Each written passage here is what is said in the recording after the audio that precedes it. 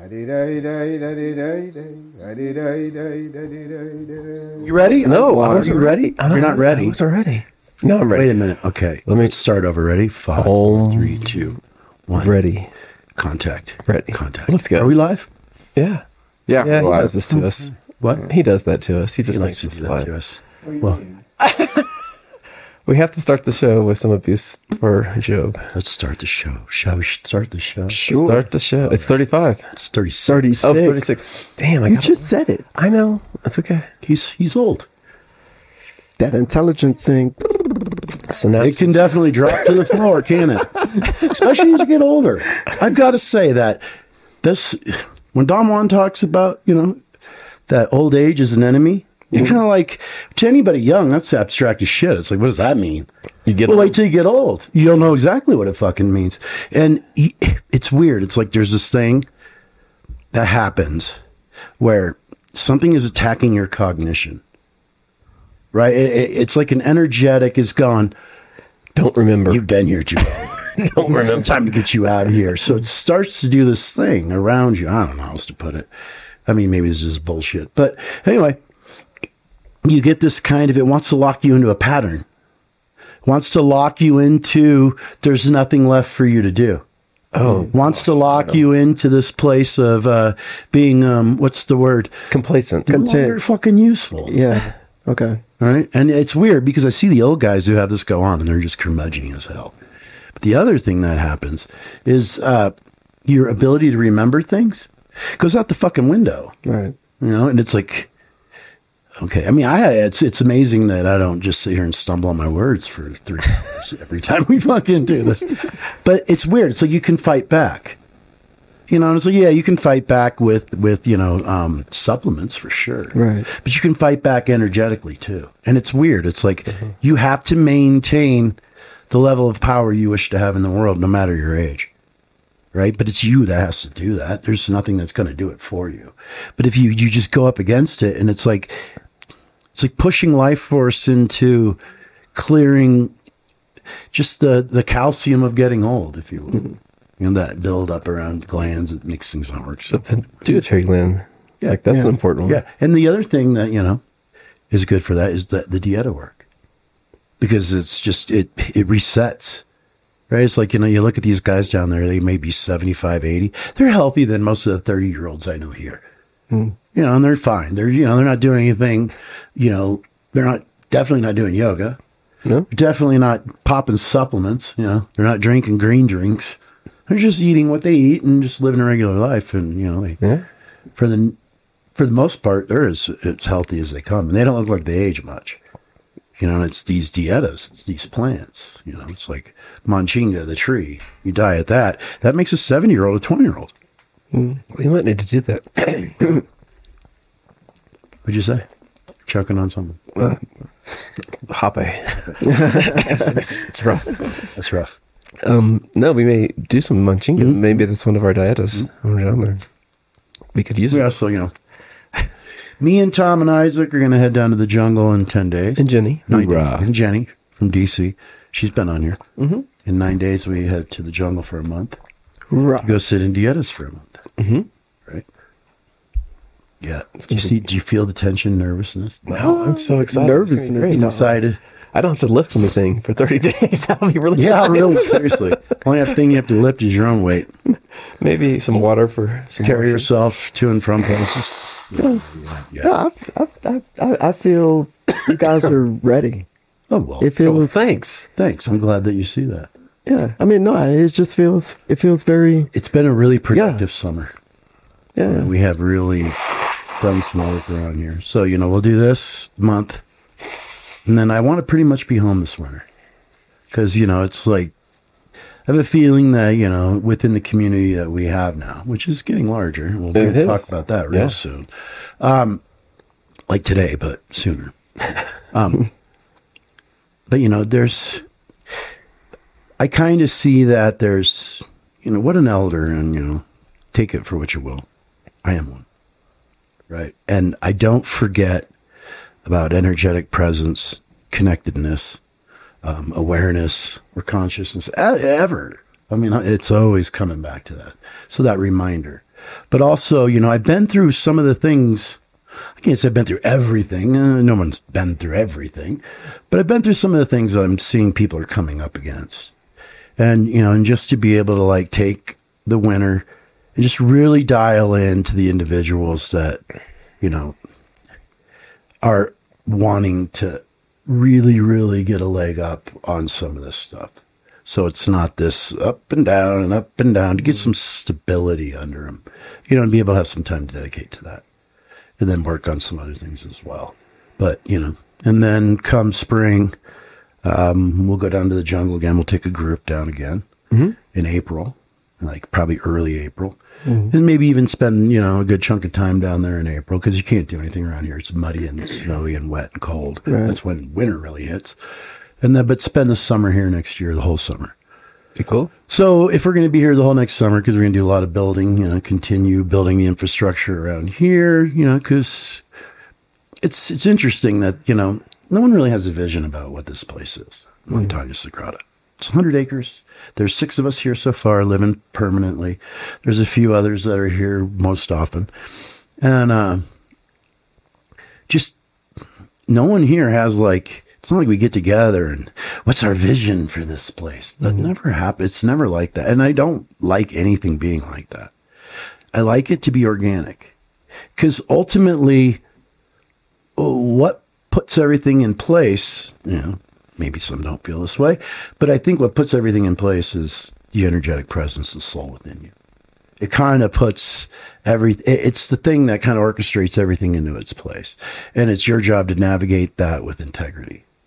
And I think part of that integrity is put none of your personal wishes into anything.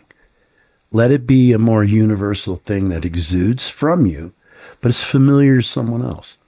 Your desires, you know, they're yours. But your want of a stronger presence in the world, well, that's what everybody wants, right? So to work more towards those things. And for me, I think that's infrastructure.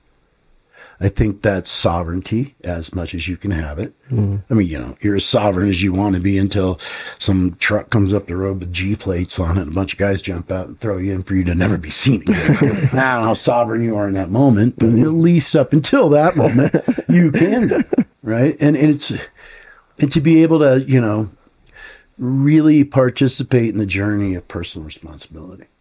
That, yeah, you have this identity. Yes, it's in the world. It isn't entitled to anything, right? It's only as real as you're making it. Keep that shit on a leash.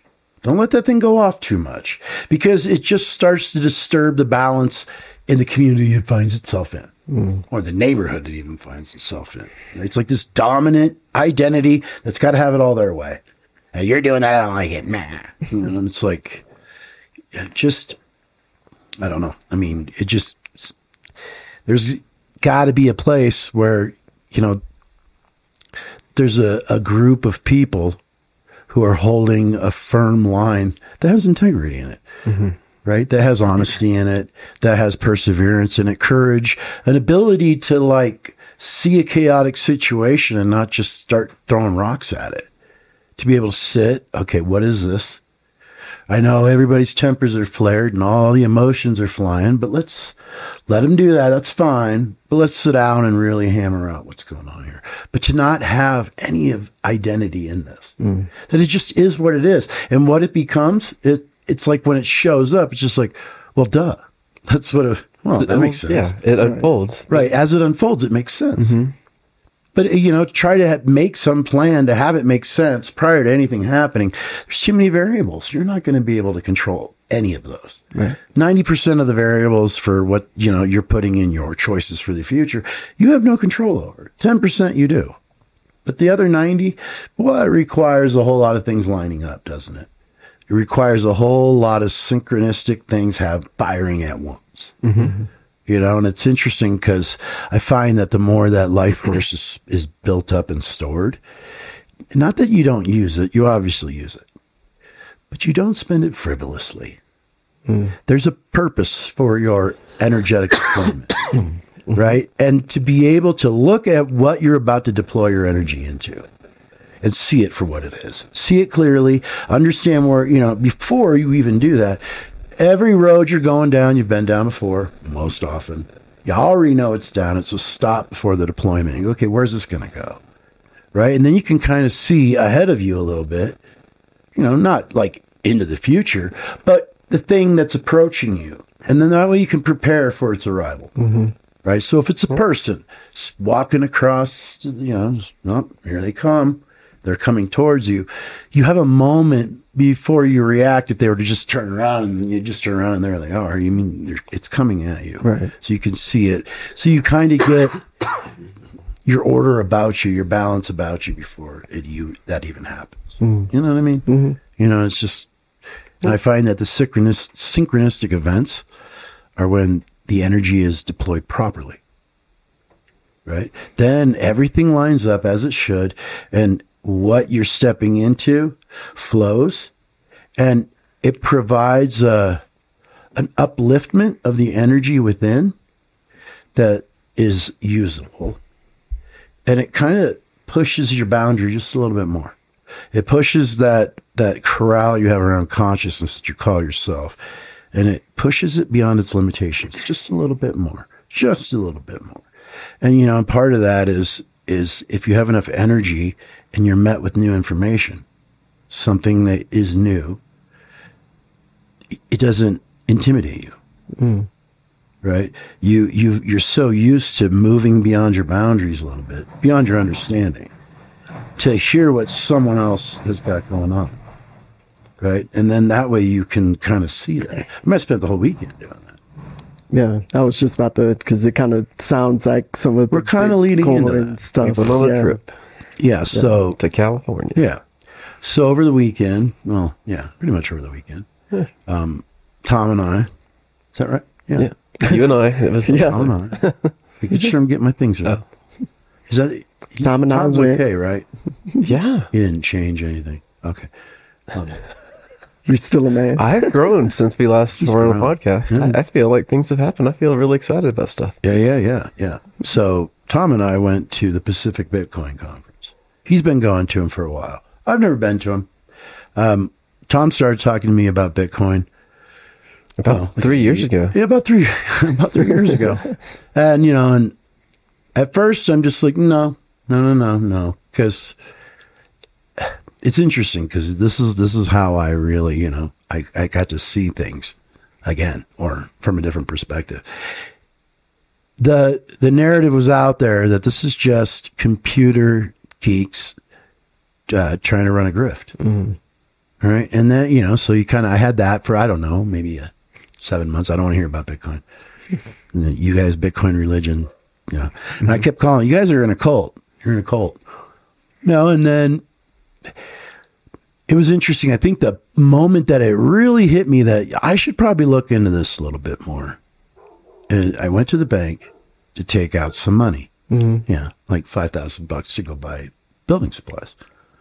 And I go to get the money out, and the teller looks at me and says to me, can I ask you why you're taking this money out of the bank?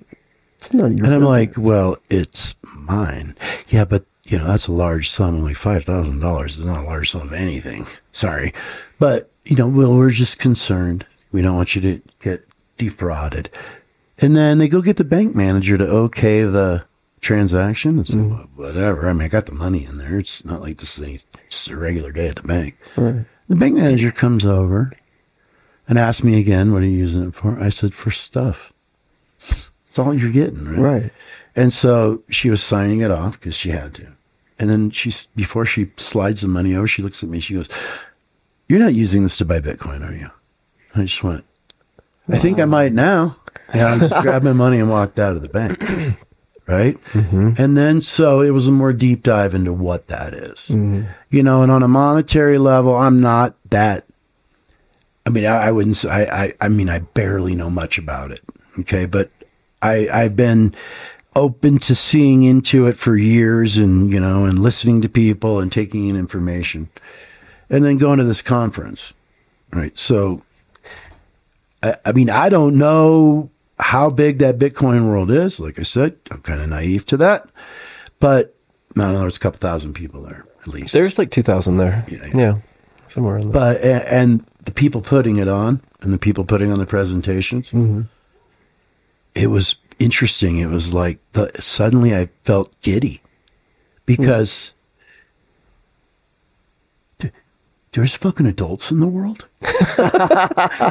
There's not just these greedy little fucks running around, because that's what I thought I'd see. It's just a bunch of, like this underground kind of movement. No.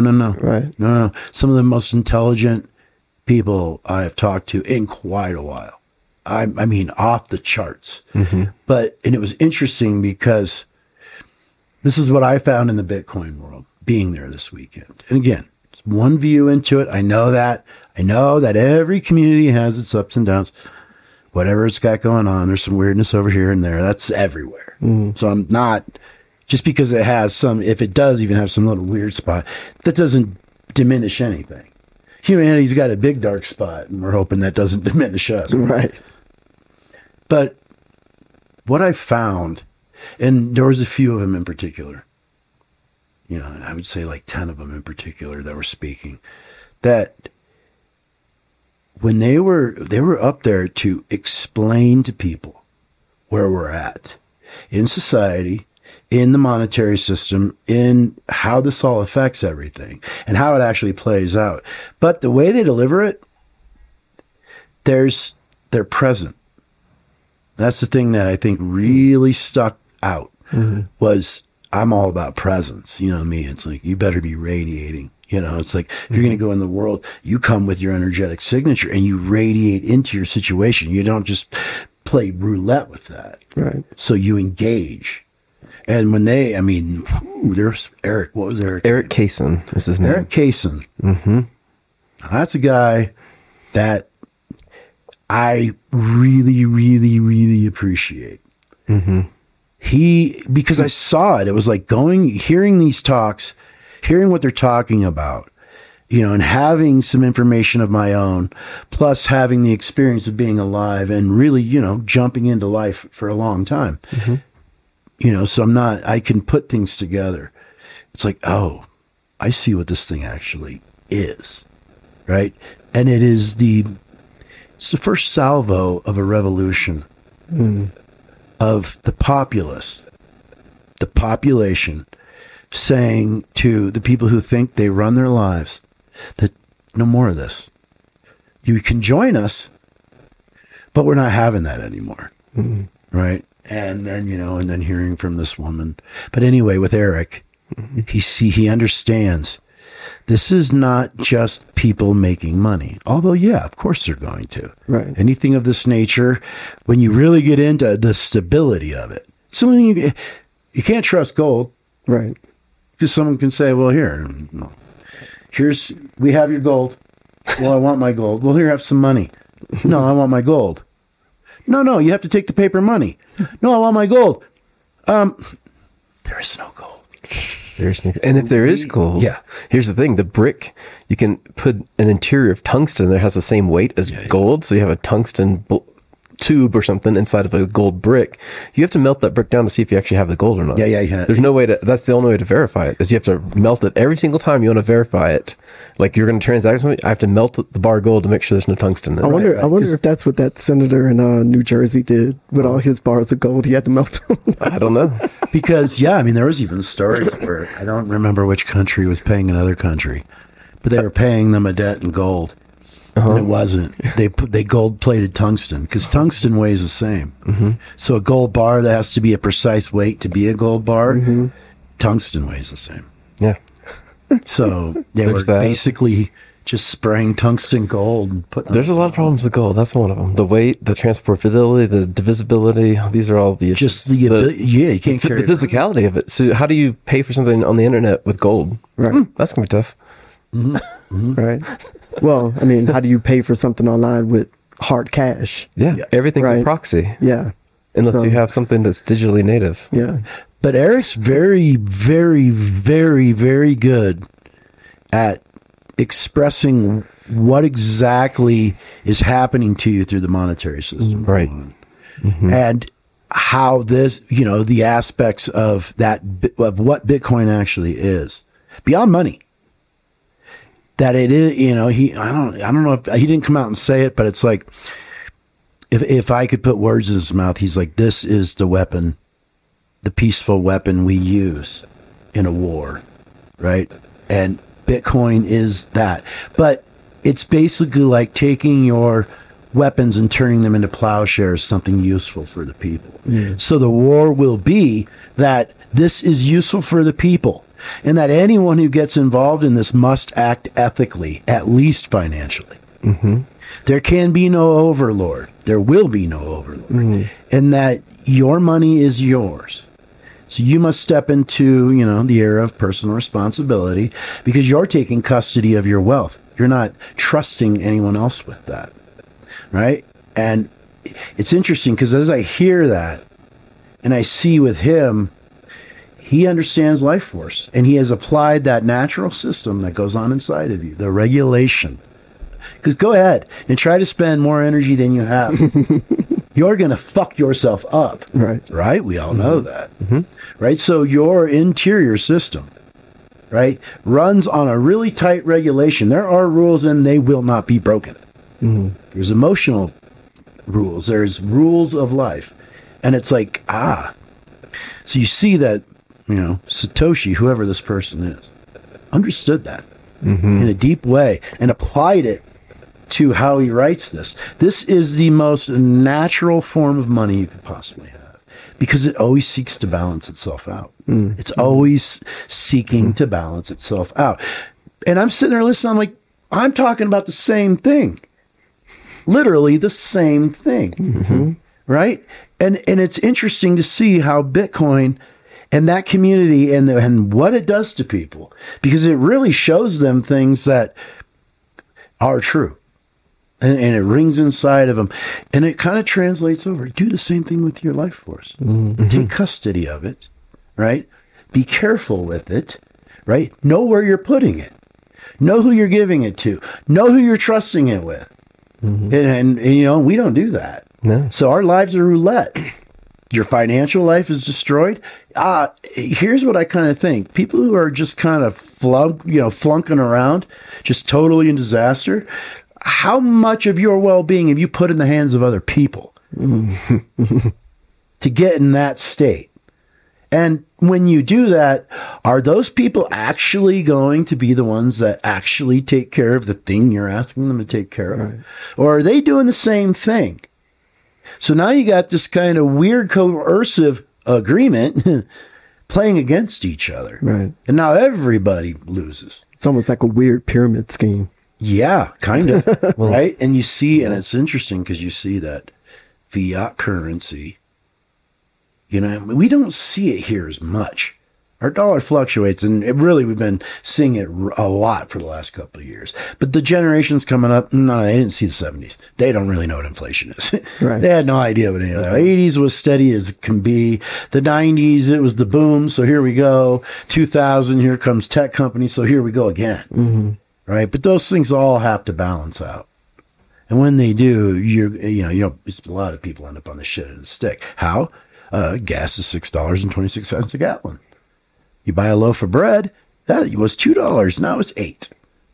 A gallon of milk now runs somewhere around $10. Right? It's like, this is insane. Well, that's because of your money.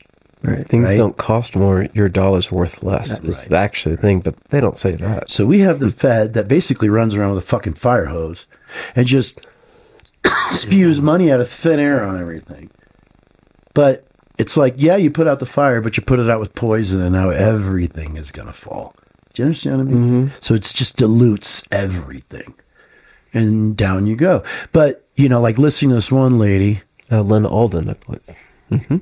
Say her name again? Lynn Alden. This is someone to listen to. Lyn. Seriously? I mean, all these people, the people that, we're going to name by name.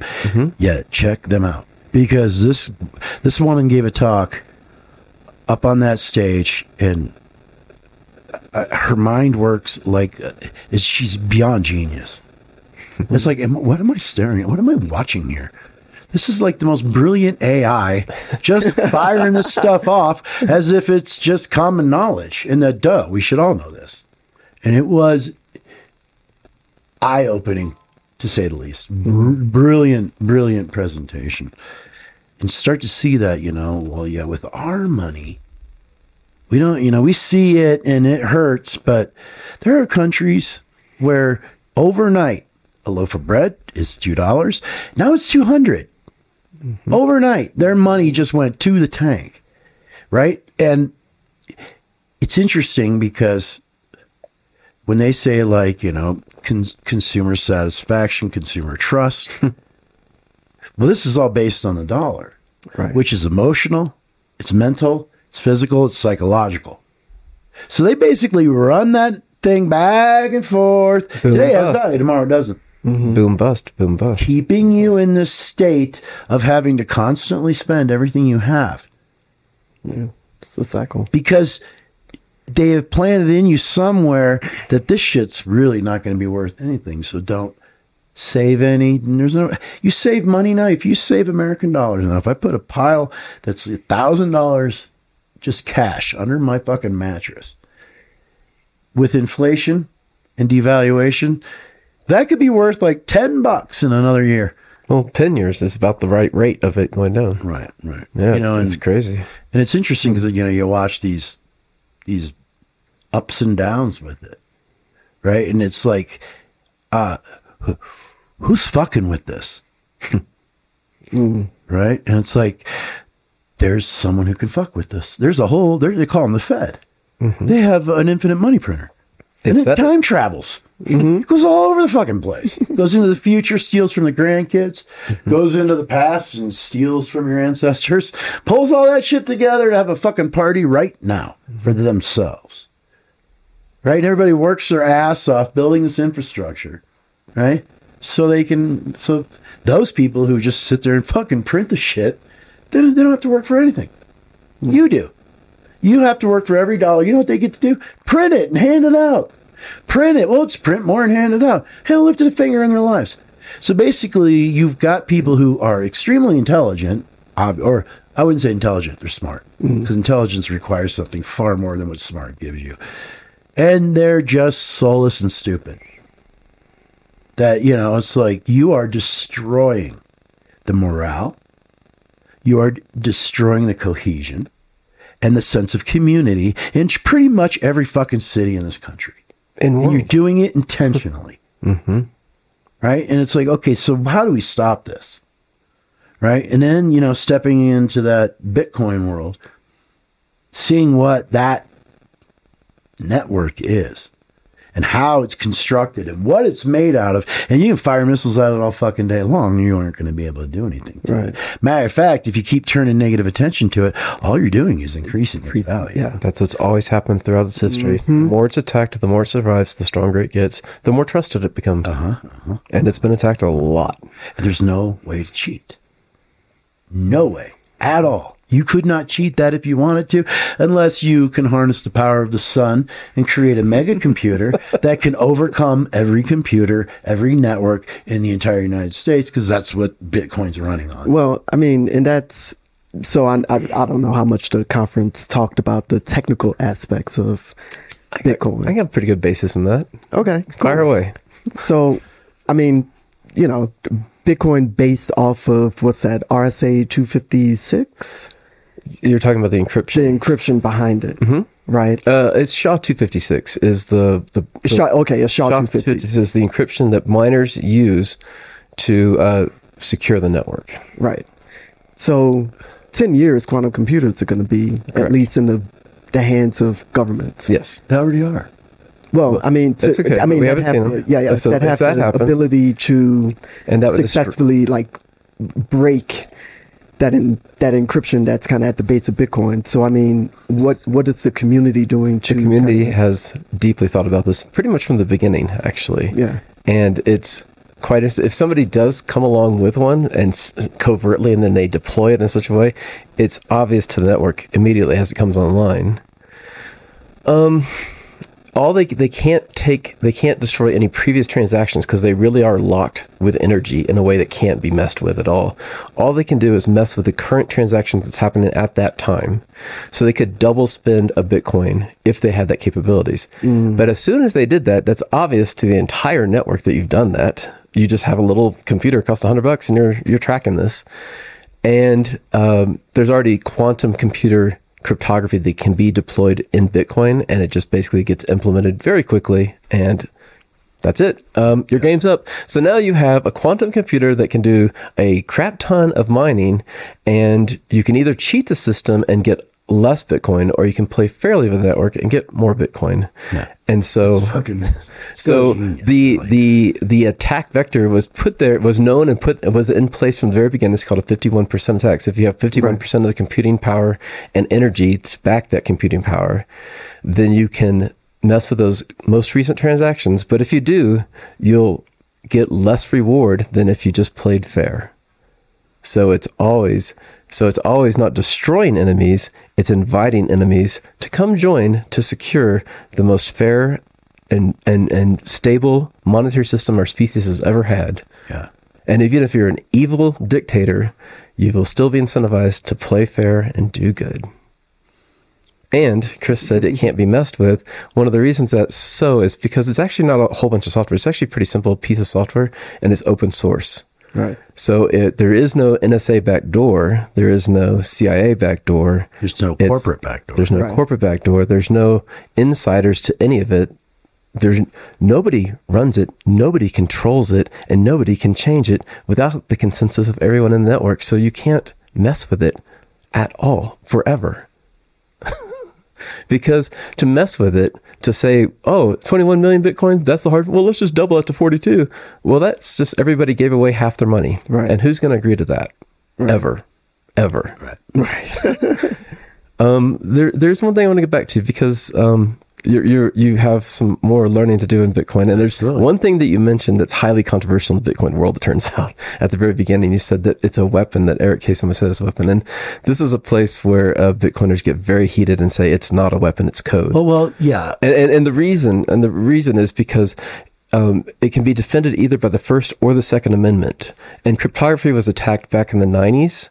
And they said that cryptography is illegal, and they were trying to sue these people that had it. And so those guys printed up T-shirts with the cryptographic code on it and walked across U.S. borders. So they exported cryptography. And then somebody also printed all of the code in a book, and then it was protected by First Amendment. So to say it's a weapon, they fear that the government will try to attack it from that vector. That if it's a weapon, then I understand. Then the organizations that regulate that will now be involved. They're careful with their words, unlike they are, and so so another way to say it, because what you're saying is true, the essence of what you're saying is true, but instead of saying it's a weapon, creates a citadel. It's a impenetrable citadel. It's an impenetrable citadel, or you could say it's a tool that has extreme asymmetric defense mechanism within it, so that you, little person living on a mountain with Bitcoin, you can protect that from superpowers asymmetrically through cryptography, that they can apply all of their computer power and all of their three-letter organizations at you, and they can't get to it. Right. And you can protect it through cryptography. So you have a shield that's strong enough cryptographically to defend against all the superpowers in the world. Right. That's you could say a weapon, but perhaps a better way is a defensive tool that can't be beat. Right. Yeah, an impenetrable. Yeah. And every 10 minutes, because that's not really a weapon. Yeah, I mean, right. It's not really a weapon. There's a big debate in this. Right. You're basically opening the front door and going, "Come on in, guys. Yeah. Sit down. What do you want to talk about? Well, we want what you got. Well, if you can get beyond that wall, have it. Yeah. Mm-hmm. Okay, I'll sit here and wait. I mean, it's not. So wrong choice of words. No, but that's why I just went back. So because Bitcoiners will hopefully watch this and they'll go, "Well, that guy." So I want to just, hey, it's about this right thought, and then here's the better words for it. Yeah, I kind of looked at it like, when I was sitting there listening to him, like, wow. The first thing that popped in my head was that biblical verse. Yeah. And you turn your weapons into plowshares. It's like that. Right. So instead of using your angst to go up against an enemy that just makes it stronger, you turn your angst into intelligence and will and produce something that they can't touch. Right. Yeah. Mm-hmm. Which is kind of, what I would be after in the life force too. One of the fellows arriving at a state of presence that can't be corrupted by anything. I mean, a long way to go, but still, I'm on it, and I will do that, and that is what my soul wants to do. It said it clearly. That's I want to live here. It was so amazing like to behold this with you. Yeah. Actually, it was really stunning. It was a great honor. One of the fellows you got to spend some time with, who's rather profound, is Tomer Sterlite. Yes. And one of the things that Tomer says in all of this, and he's a great philosopher amongst the Bitcoiners, is that I had it, the plowshare thing. I can't quite think of what I was going to say because I got so excited about introducing that. Yeah. Oh, well, I'll have to come back to it. But let's talk about Tomer.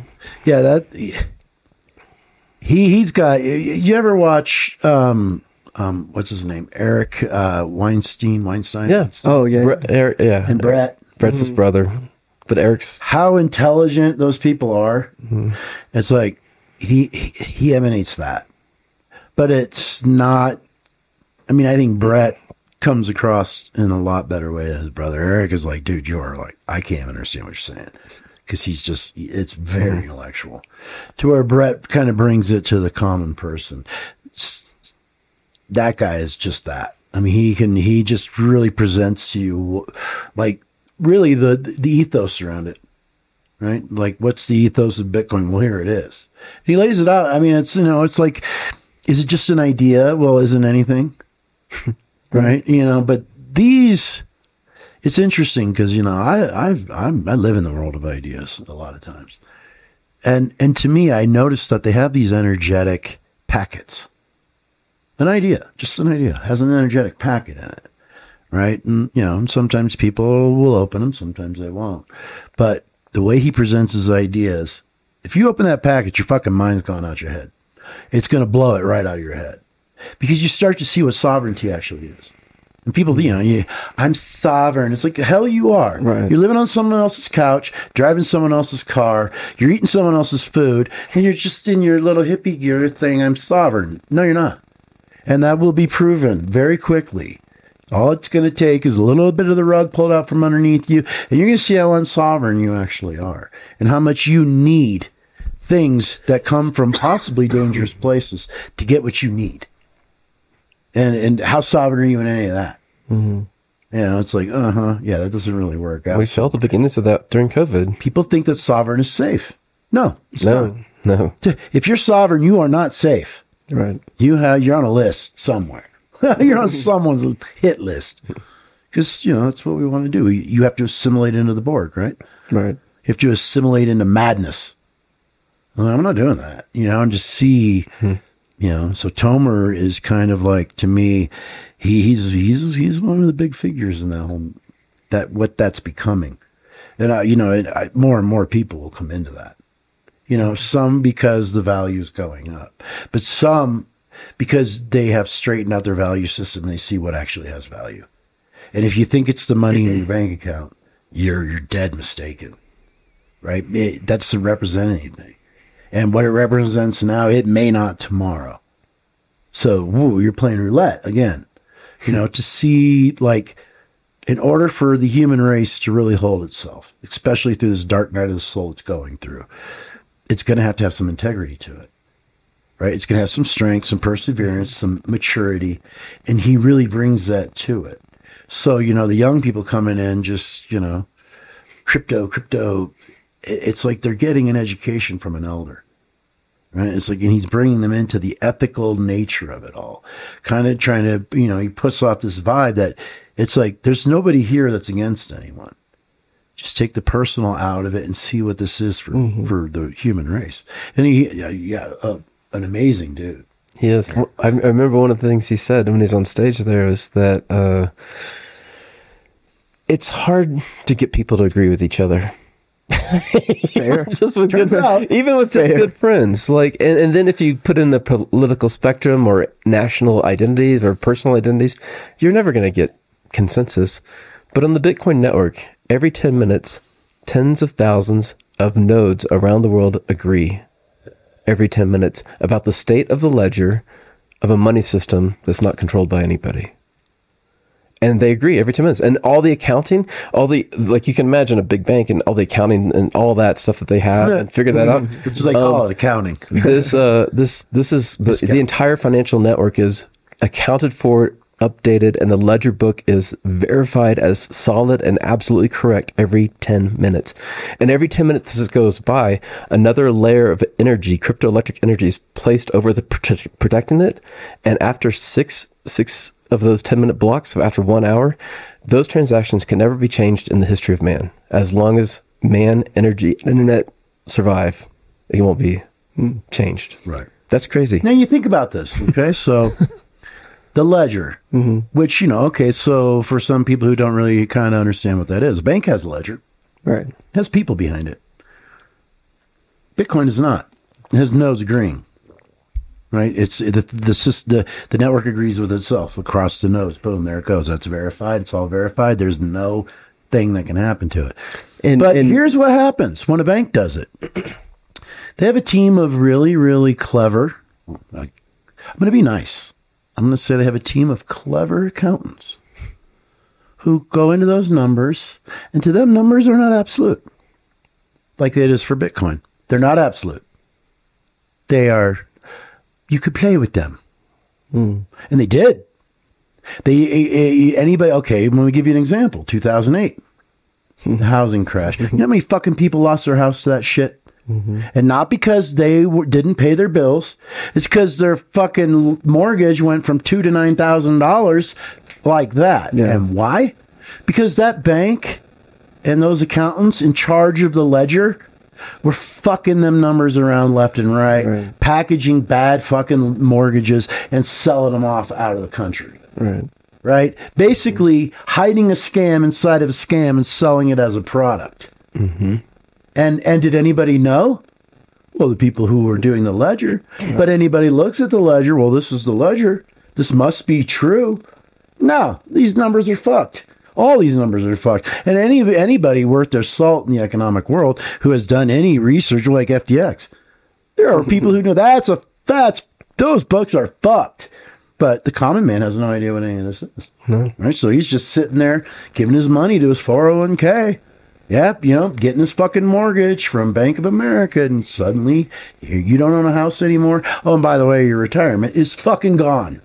Why? Well, it turns out the ledger wasn't correct. That's what the shit means. It doesn't mean, what do I care about ledgers and banks? Do you like owning a house? Do you like being in the house you own? Or do you want that pulled out from underneath you just because of something you didn't know was happening? In a bank somewhere where, those players might not have integrity. Right. Well, and this is what Tomer puts forth. No one has to. You can go into Bitcoin without integrity and try to fuck it around. The ledger is a ledger. Right. You're not going to be able to go in and get more of anything anywhere. You're not going to be able to change the numbers, tell a little lie, and suddenly you have more money. That's not going to work anymore. So it forces everybody to operate in an area with integrity, and the minute you don't have it, it's going to show itself, and you are going to be that person who's persona non grata in your entire community, right?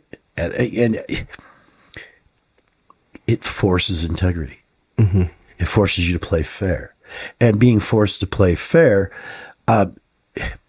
it's weird. It's like we need minds that can go deeper to extrapolate and dive into. So say that you got put in a position where you have to play fair. You have to be clear. You have to communicate clearly, precisely, genuinely. You have to be genuine. How do you suppose that's going to affect the way you're going to live your life? Right? You could go kicking and screaming and try to, it's not fair and do all that. But it is fair. So you got no arguments. So the only thing you got left is to maybe look within yourself, right? And go, whoa. How well am I managing this life force, this wealth? Am I managing it like I'm managing my money? Or am I managing my money like I'm managing myself? Do I take care? Do I have value within me? Because, hey, I get it. Well, we're just going to send it. No, you're not. You're fucking not. There's nowhere to go. Where are you going? Well, we're going to heaven. Yeah, good luck. If you even know where it is. Because it's no place. You're not going there. You choose to vibrate there or not. And I'm sorry, humans are like, oh, we're all going to lift off into the fifth dimension. No, you're not. No, you're not. You're going to be stuck here until you figure it out or until you die. And then, hopefully you don't have to come back if you don't figure it out. Maybe I just give you a get out of jail free card. I don't know. I'm not going to say that. Right? But there's...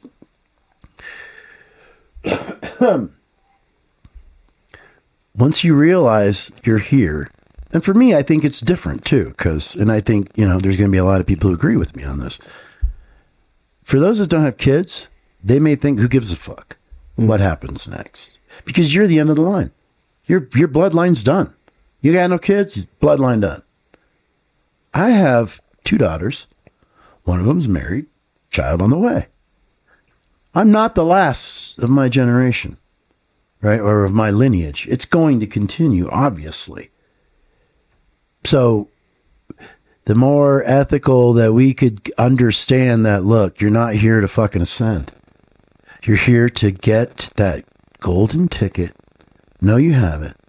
And then put the world in order so that your generations coming after you have the same opportunity you did to find the light. And on that point, like, how did some of the talkers some of the speakers in Bitcoin kind of dive into using Bitcoin as that tool to, like, a useful tool in practical terms for people to gain more sovereignty? Right. Like, what specifically did they talk about? To a lot of things. So I'm trying to think of a specific. I like Peter St. Onge so much. I kind of want to talk about his talk. He's this phenomenal Austrian economist, and so just as an example, this may not be answering your question directly, but he's like, well, all these economists and all of these colleges that graduate from these colleges, they've all been duped into a system that's a lie. They're shills for the government, and they're based on the economic system called Keynesian economics, which happens to be this theory of economics that says if you print a lot of money, you'll make a lot of prosperity, and the more debt you have, the more better we are. Right. Forever. And it basically gives the government carte blanche to do whatever they want with our money. And he said, well... And they have been. And he has been. And so then he says this is a group of Austrian economists. Back in the 1800s, they came about, and there's been a whole lineage of really professors in that, or thinkers and writers. And he's definitely part of that lineage, and a really amazing one. And he said it's based in truth.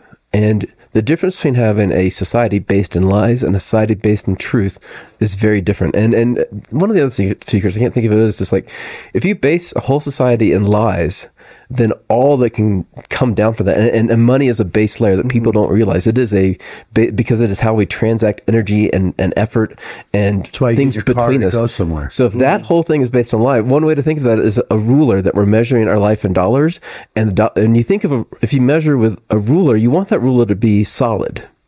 But if you have a ruler that can stretch, right, and it's moving and it's changing all the time, it's actually getting smaller and smaller and smaller is the way it's going, and then you're measuring life in this thing that's moving, well, then you're living a lie.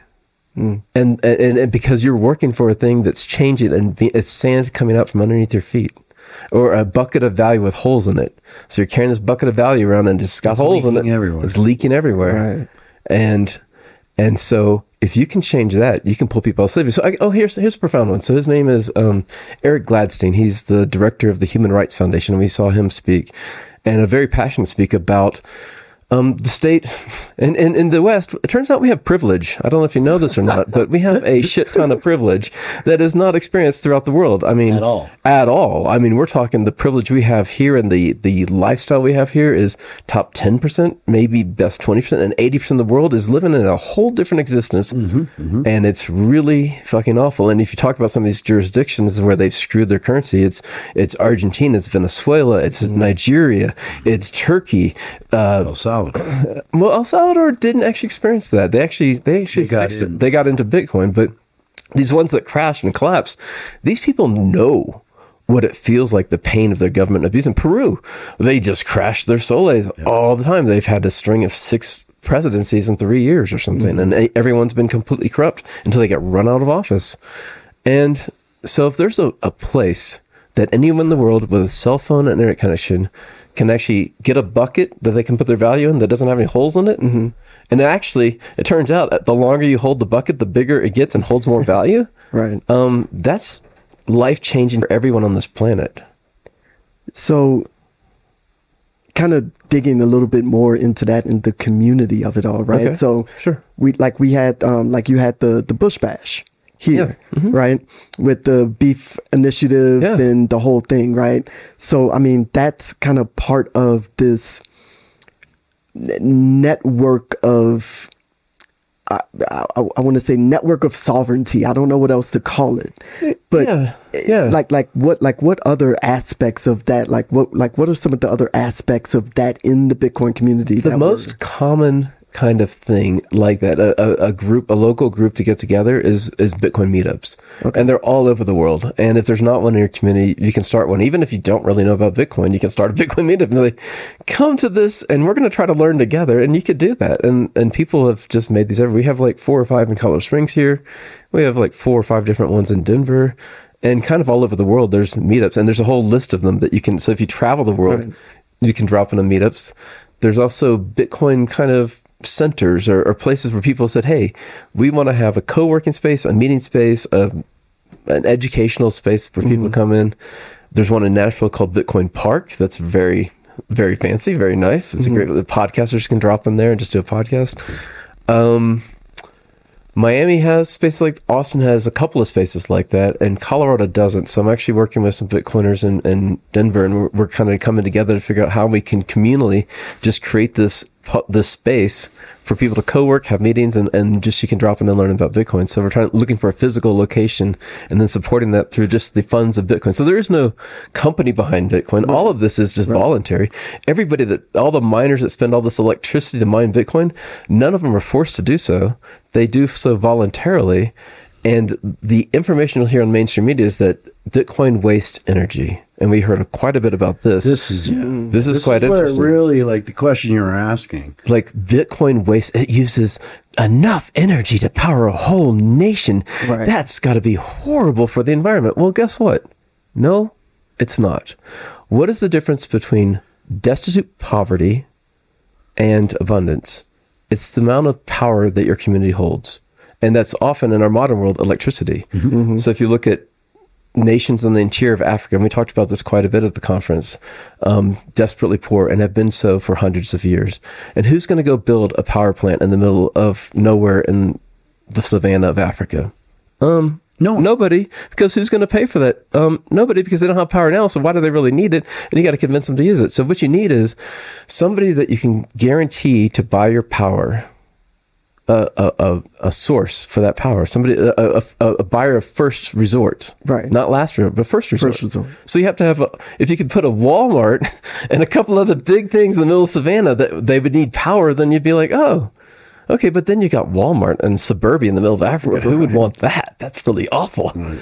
So instead, we have all this hydropower, and there's just immense hydro resources, water flowing downhill that's not being captured, not turned, but it's right there.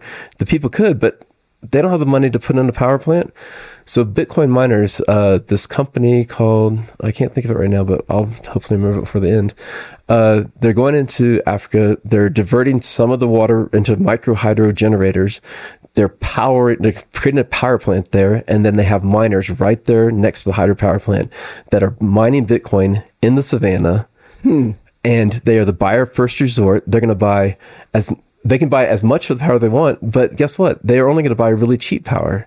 So there's really cheap power suddenly developed right there where it's most needed for that community, and they pull them out of poverty into something that doesn't have poverty, and it doesn't have to look like suburbia. It can actually look something a lot cooler than suburbia, I imagine. Right. Like villages with huts, with power and free, clean water and abundance and life. Right. And like not the American model of suburbia, because that doesn't seem like the best thing for our species, to be quite honest. It's quite awful. Yeah. And if you take yourself out of complacency and hear what they were saying, just take yourself out of complacency and really feel what that would be like. Because, to think, well, they want to live like that. No, they don't. No, they're like, hey, let us in. Yeah. And sorry, the modern world doesn't like the native cultures. Right? No, don't give them power. Right. Well, no, leave them in, but they want it. I mean, we go down to Santuario, they're doing everything they can to get that place up to like modern standards. Yeah. Everyone is. They're trying to live in a more modern world. And you're keeping them in poverty. So, like in Africa, in those places, they have no power. So they have no phone. So they have no communication. So they can't tell you, hey, you know that Apple is down here polluting the fucking Congo? Going, oh, we're environmental, but they've got a whole 70,000 people in a fucking pit digging out cobalt. Right. They'll say, oh, we don't buy it from them. It's the only fucking place it's coming from. Right. Of course you're buying it from there. So are you, Elon Musk. Come on, fuck off. Of course you are. Don't say, oh, we have this other source of cobalt. There isn't one. Right? But nobody gets to do anything about it. And then what do you have? You have warlords, right? Who do have electricity going out to those villages, right? And just doing whatever the fuck they want. Right. Mm-hmm. So you drop this thing there, suddenly they have power. Well, you know what power means? It means running water. Imagine you didn't have that.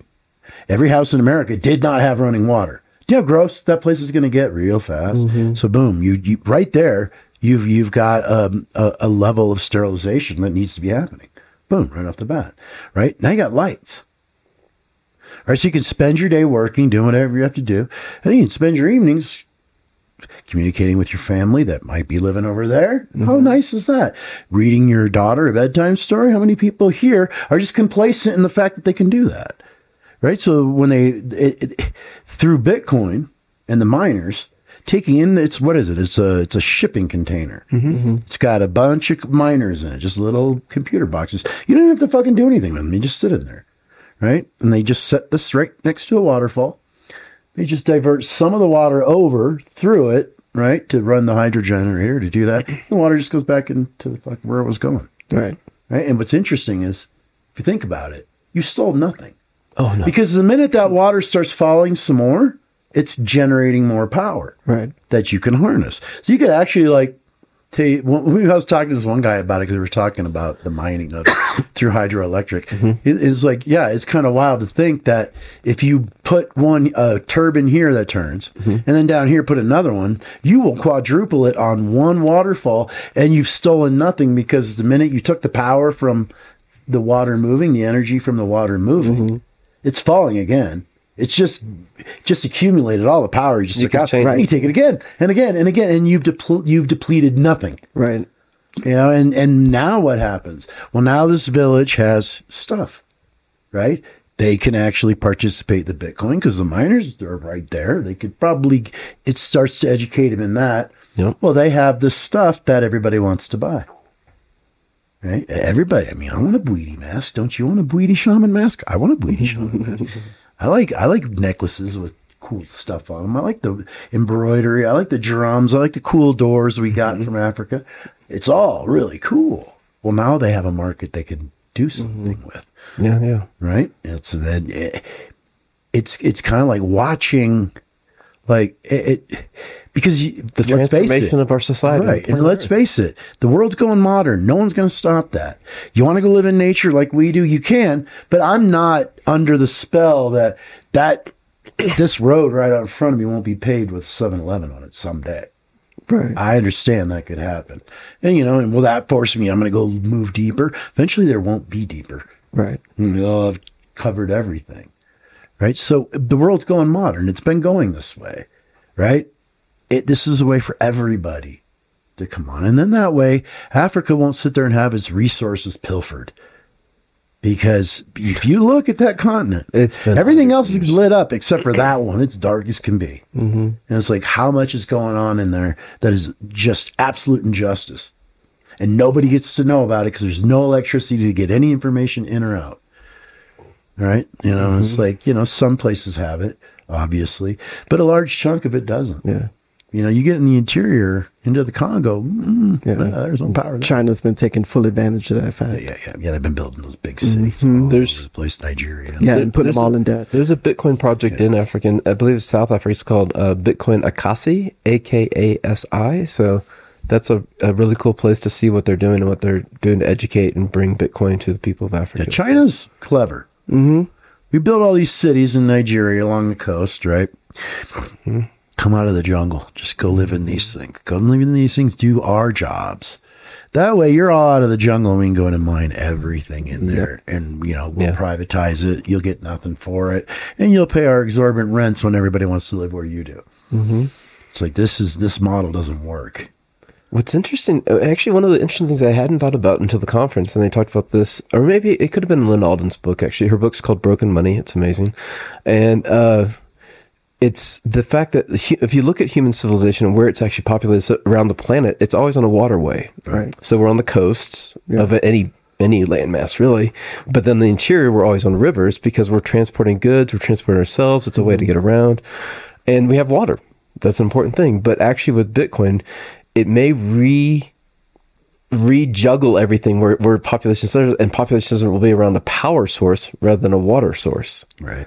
So that wherever that power is, that's where Bitcoin is mining. And also Bitcoin only mines the cheapest electricity on earth. It actually, this is another thing they said, it doesn't waste electricity because the energy it's using is stranded energy. It's excess energy. So our grid has to have excess energy on it in order to operate. If it was just going at just enough, it would crash. It would crash. Yeah. So you have to have more power on a grid than you actually use. And so Bitcoin is actually a battery that's used to protect grids. Like in Texas, it protects the grid there, that they're mining a whole bunch of Bitcoin.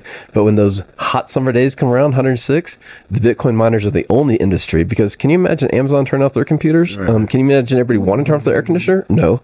So Bitcoin miners can shut off within seconds, which nothing else can, and dump all the power back and prevent brownouts. Right. So it actually protects the environmental narrative is we got to stop using so much electricity. We need to stop using so much. We are using too much electricity. Right. And that's the whole narrative. No, actually humans are fucking ingenious, and we can develop new and more powerful, more potent ways of generating energy on this planet that are cleaner. And we will incentivize all that through Bitcoin. And so you want to save this environment? We don't need less power. We need to generate a hell of a lot more and use it a hell of a lot more efficiently. Right. Right. Well, like one of the things they were talking about is, it's a CO2. That's whatever. We got too much carbon dioxide. Right. Well, no, there's more trees on the planet there's ever been, because that's where the carbon sink is, in the trees. It goes in the trees, right? That's carbon. There you go. It's being stored. So, yeah, it's just more trees. I don't have a problem with that. I like more trees. More trees mean more oxygen. Cool. No problem. Really, when you look at the numbers, you got nothing to worry about on the carbon dioxide line. I can't even believe they're doing that. But the methane, on the other hand, now that's a problem. And everybody wants the natural gas wells. Well, they flare off all that natural gas. Well, that's methane. That's just straight up burning methane. And it's wasted energy. Or if they don't flare it, if they just release it, it's actually even worse. Yeah. If they just release it without flaring it off. But when you drive around Texas, you see this. Just stacks of just fire coming out of the top. So there's a company also, I don't know if it's the same one, but they have... Giga was the company, that was the container we went inside. It's a small company called Giga. Giga Energy. So it's this shipping container, and it'll hold hundreds of miners in it. And they park it next to a natural gas well. And so instead of flaring that gas off, they use it. So it's taking energy being wasted and actually putting it to use. And that energy can be thrown in too. So it's like, hey, they'll get this. So, yeah, and it's like, I've been listening to this because there's been a lot of podcasts. And, Joe Rogan's had a lot of people on. Jordan Peterson's been talking about, a lot of people have been talking about what is necessary, one, to bring people out of poverty, and how you actually clean the environment. You don't want coal being burnt. Nope. You don't want these things. So you have to look for newer, cleaner, cheaper ways of getting energy. Well, that Bitcoin community is all about that. Because, now as you go into this state where the mining of Bitcoin, the Bitcoin's more scarce. Well, you're not going to want to spend that much money on electricity to do it. Correct. So you're going to find the most efficient ways of using it. Forces innovation. And what that is ultimately actually is nuclear power. Yeah. I mean, that's... Oh, okay. So for nuclear power, since I was born in the 1970s, they pretty much shut down nuclear power in the United States because we had 3 Mile Island and it's too dangerous and people will die. So we're here to protect you from nuclear power. Did they? No. Or did they make us completely and totally dependent upon petrochemicals, upon oil? And who would be incentivized to do such a thing as that? Possibly oil companies. So if you're an oil company and you say, we can actually make energy almost free with nuclear energy, you say, no, we need to shut that shit the fuck down. Yeah. And boy, howdy did they. But now, the nuclear... So is it clean? Yeah, it actually is emissionless. It doesn't produce any greenhouse gases, but it does produce nuclear waste. Right. And growing up, all these things, being a very sensitive environmental guy my whole life, I was like, oh, that's horrible stuff, because that nuclear waste, that's a 10,000 year debt unto our generations ahead, that you're going to have this horrible goo that could kill you all. Well, now they have SMR, small modular reactors. They can take that waste and use that as their fuel. And actually, I think it has a degradation of 500 years, but at a much lower concentration. And it's basically, we haven't been allowed to innovate because we aren't allowed to have them. But if we have them, we can actually get to a place where that waste is to nothing. To where you could drop something the size of a single wide mobile home into an area, power the whole place. No emissions. Nothing. You know, it's like, okay, so we shouldn't use nuclear. Do you know the subs and the battleships, they run on nuclear? Those are all nuclear. Right. And when you see like a sub, United States sub going through the water, that doesn't go to the gas station. Right. All of its power is generated on it by the nuclear reactor in the back of the thing. Right. Battleships, same. Aircraft carriers, same. They're all nuclear powered. Right. You know, and it's like, like you said, the fear is there. 3 Mile Island, Chernobyl, and then, this thing that happened, Fukushima. But it turns out it's not really as harmful as one would think. It might be if you're being completely irradiated, but those small modules, it's weird because you can always just bring in another one and another one. So if one is having a problem, you just bring one over and transfer the tanks. You're good to go. But also the danger they pose is so much less because the concentration of radioactivity is so much less that if you don't have these big spills and stuff, it's just a more contained, smaller sort of thing that's going on. And it's interesting that, the government is against nuclear power. For the very reason I just said. But they'll light off a nuke in the ocean. Right. Oh, yeah. It's like, well, wait a minute here. And this is what complacency looks like. Oh, nuclear power is bad. And then sit there and watch a TikTok video of them putting a nuclear bomb in the ocean and going, wow, that was cool. Right. Well, there's your complacency. It's like, okay, they're telling you nuclear power is bad, and then they're going to go nuke the ocean. And they do. How many fish did you just kill? There's a lot of underground testing that goes on. Yeah. New Mexico, all over. Some earthquakes aren't earthquakes. They're nuclear detonations. It's just how it is. It just rumbles the place. But we're the good guys. It's only China that does that. Yeah. But it's like you drop a nuke in the ocean. What did you just do to everything there? It's like, why are you doing this? Right. And to me, the thing that's really spooky right now is all the money that Americans are giving to their government. It's going somewhere else. None of it's here. There's not a bridge fix, not a road fix, and occasionally. Usually it's the state that's paying for that, not the federal government. The state's going, fuck. It's like, yeah. You got to drive on these roads too. You might want to fix them. But if you look at what, and I won't call it government, what the crime syndicate is doing, they're taking all of your money, like look at the disasters here. No money going to any of those people. Right. It's like when in the past, when there was a disaster. So like there's that big chemical spill in Missouri, moved everybody out. They bought their homes, moved them out of there. East Palestine, they're not doing shit. But meanwhile, all your money's going over to Ukraine, and the Ukrainian president's wife is running around in $45,000 suits. And we're all sitting here going, well, what the fuck? Right. Schools are complete disasters. Right. Most of the systems in place have been gutted. There's barely anything going on in them anymore. They're not functioning well. And meanwhile, let's just keep diverting all of our money over here. Oh, loans for you. Well, sure. Here's $500 billion. Yeah. And it's like, whoa. What are we supporting over there? It's like, no, support Ukraine. Folks, before you decide to support anybody, you might go do some history research. You might go do some political research on what is going on in the country you call Ukraine. Because that shit ain't cool. It never was. That dude's an actor. He's a comedian. That is not a president. That is a puppet. And if you don't see that, you're retarded. That guy's a puppet, and he's completely corrupt. Always has been. So, how did he win? Well, he locked up the opposition. There's no way to not win. And we're calling these are fair elections. It's not the government. There isn't one.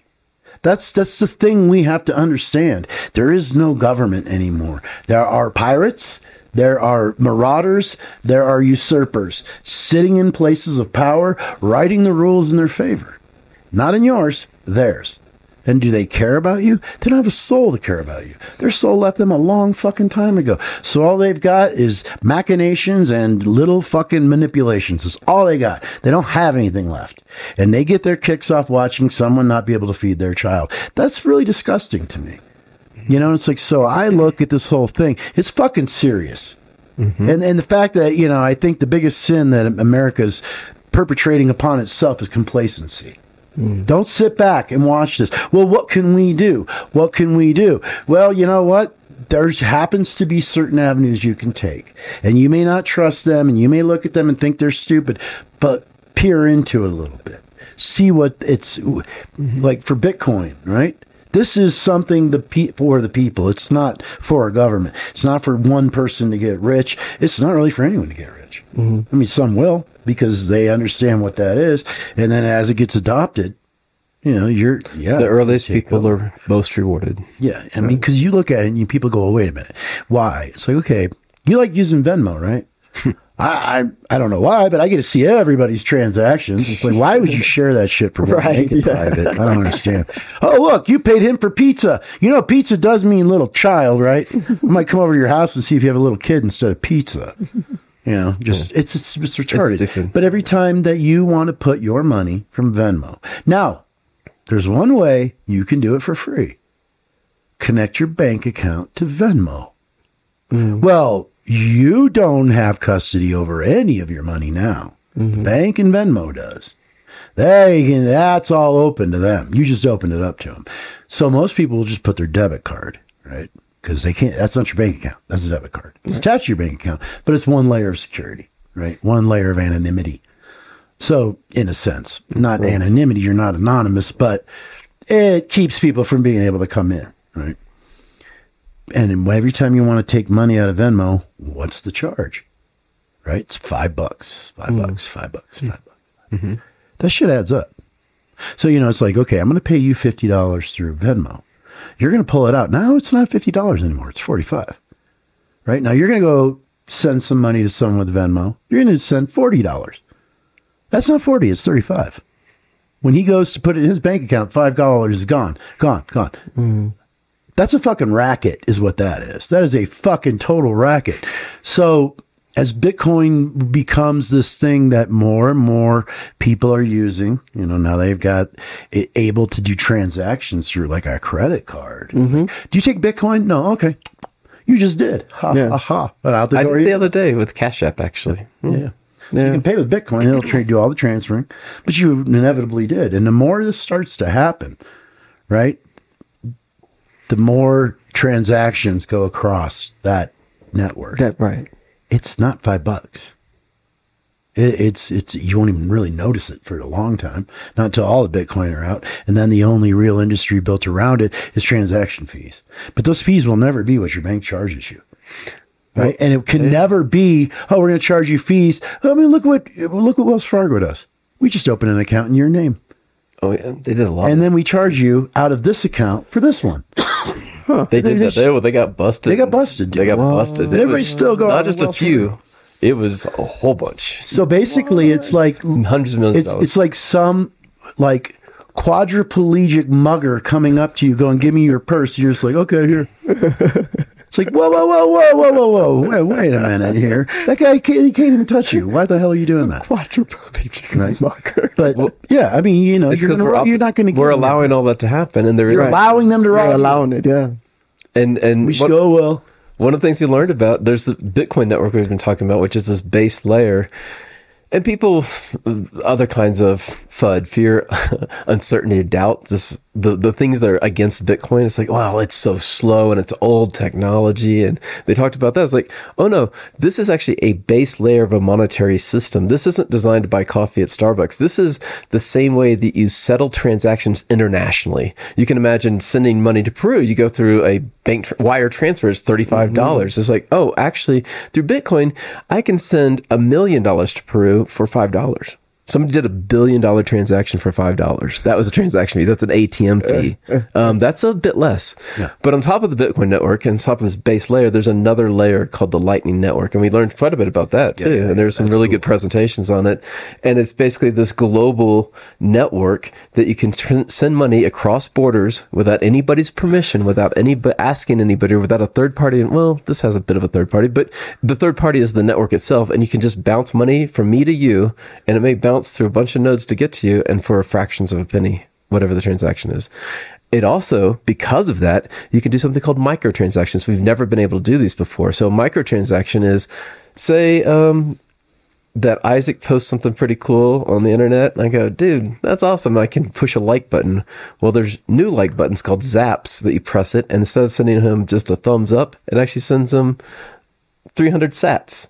And 300 sats is, less than a penny, but it's 300 sats, and then they add up, and those sats continue to accrue value over time. And so instead of being an attention society that we've talked about, like social media, it's all like, look at me, look at me, look at me. And that's what you get as that thing.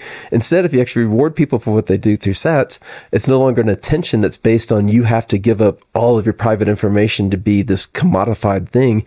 You're actually interacting with people in a more honest way. So it's another layer of these unintended effects of having microtransactions. We couldn't do microtransactions before because credit cards would charge too much on the fee. So you can't do a fraction of a penny to anybody. Right. But if we can do fractions of a penny to anybody, suddenly we can actually monetize all the things we like. I like you. Here, have a little bit. No. Here, have a little bit. Have a little. And then people are doing that to you too. And everybody's like, hey, and nobody's skimming off the top. This Venmo skim you're talking about, a microtransaction. Suddenly, we were talking about roads.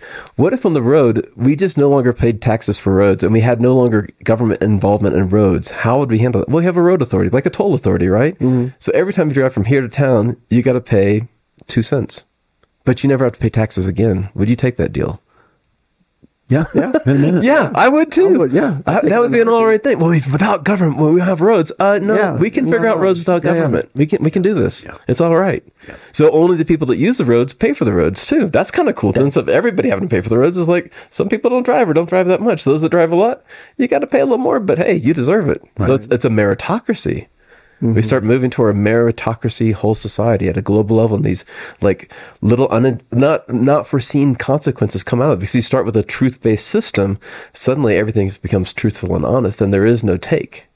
Let's get rid of the take everywhere we can. Yep. So explain a little bit more about the Lightning Network. Is it built on top of Bitcoin? It is. So it's another I guess it's a layer. And you can think about the internet as layers too, because you're a computer guy, right? So we have, if we go down to the layers of the internet, the TCP/IP layer, it shows up in your browser. It's like, what the fuck's that mean? I don't know, man. But it turns out that's the protocol that all computers can talk to all computers across the internet. Yeah. Right. On top of that is another layer called HTTPS. Right. The hypertext layer. So that's another layer built on top. On top of that is another one called www, the World Wide Web. It's a whole other protocol built on top. Right. And each one of those layers gives greater functionality. But each one of them is a protocol for how computers can talk to each other. So money can be the same way. You have a base layer for base final settlement. It's this thing like countries trading gold to settle their balances. It is the ledger. It is the ledger. It is unmutable. It is not controlled by everybody, and it's completely fair because without being fair, you lose. Everybody loses. Right. So you have that base layer. Built on top is a banking services layer that you can buy Starbucks coffee with called the Lightning Network. And it basically says, I'm going to lock up this much Bitcoin in a node, and you're going to lock up this much Bitcoin in a node. And because we have that up, that's liquidity on the network. And we can then transfer that liquidity without going back to the base layer. We transfer transactions between us. Gotcha. And there's millions of those. Right. So then suddenly you can send money across. And as it bounces across the nodes, it has no idea where it's going from or where it's going to. It only knows it came from this node and it's going to that node, but it has no idea what the final destination is. So it gives this whole layer of more an anonymity in your payments too. So you don't have the Venmo thing. I just sent you money for pizza. Right. It's like it creates, and it's a very easy, simple network that settles instantly because Bitcoin settles every 10 minutes, which is a long time for Starbucks, but a very short time for a bank transfer that can take 3 days. Right. across the 1970s network called the Swift network that's still as old and decrepit as it is, because that keeps them in power, having that old decrepit system. Right. And that's just if you're sending money to somebody. If you're actually using it for transactions at a Starbucks, that's instant. It's instant. Yeah. Right. It's great. Because that Bitcoin's already been allocated. So boom. Right. So the liquidity's there. So it's a liquid, it's a liquid network. Where if you're wanting to go like into your vault and pull some out, just send somewhere, well, that's, 10-minute transfer. Right. It's not call the guy, have him come pick up all your gold. Hopefully he doesn't steal it and drive off with it, and make sure he goes to the right place, load it, unload it, pay him for that, pay him for that, pay him for that, pay him for that, pay him for that. Yeah. There's another aspect of it that I thought was really interesting. Because it's like, well, how does it have value? Well, how does dollars have value? We all say, okay, I'll take that for that. So it's just transferring the agreement you have that money has value to something that actually has a fair value. So it's not a big leap. We're going to exchange with something. Does it have to be something material? Not anymore. It's not. I mean, how many people are even spending cash anymore? I know most of the people I see, they just stick their phone up there and paying that way. So you're already there. Right? Your wealth is on you. So he was talking about, like, imagine there's someone like, in Ukraine, that things are happening. They need to get the fuck out of there. But because there's all of the wealth is accumulated in dollars and objects, he needs to leave. The house is his wealth. Can't sell it. There's nothing there. There's no one to sell it to. Right. Car's gone. You're not taking that. You're just going to take the clothes and get the fuck out of Dodge. Well, you left all your wealth behind. So now what are you? You're a marooned fucking dude. You are a refugee. A refugee. Yeah. Right? But imagine, right, that, okay, you got the words, for those of you who don't know, there's you have your phrases, which is your key. Your seed phrase. 12 or 24 words that are your right of ownership of Bitcoin. That's what it is. It's just a password that's represented as either 12 or more securely as 24 words. Yeah, and you memorize that in your head so you know what those words are, right? And then you can leave your war-torn country, get the fuck out of Dodge, take all your wealth with you. Right. Because it's not anything, you're not dragging gold across the desert. You know what I'm saying? What you're actually doing is opting out of one jurisdiction for a more friendly jurisdiction to your life. And let's play the game theory on that a little bit. So let's go ahead and say, okay, we have draconian governments that are anti-Bitcoin, and they wish to outlaw it and ban it. Cool. Guess what the Bitcoiners are going to do? They're going to walk across that border, or fly across, or drive across, or ship across a border and leave that jurisdiction and go to a more friendly jurisdiction. With their wealth. With their wealth. Right. That the country desperately doesn't want to lose at this time of dystopia. And they're going to go to a jurisdiction that's more friendly to them. And that jurisdiction is going to accumulate a shit ton of wealth and a shit ton of wealthy citizens. So what will that incentivize? Are countries more likely to tend towards dystopian measures or more openness to people that have Bitcoin and privacy and sovereignty? And what will the world look like when that whole game plays out? Because all the ones that want to be dystopian are going to be pretty empty of capital and people.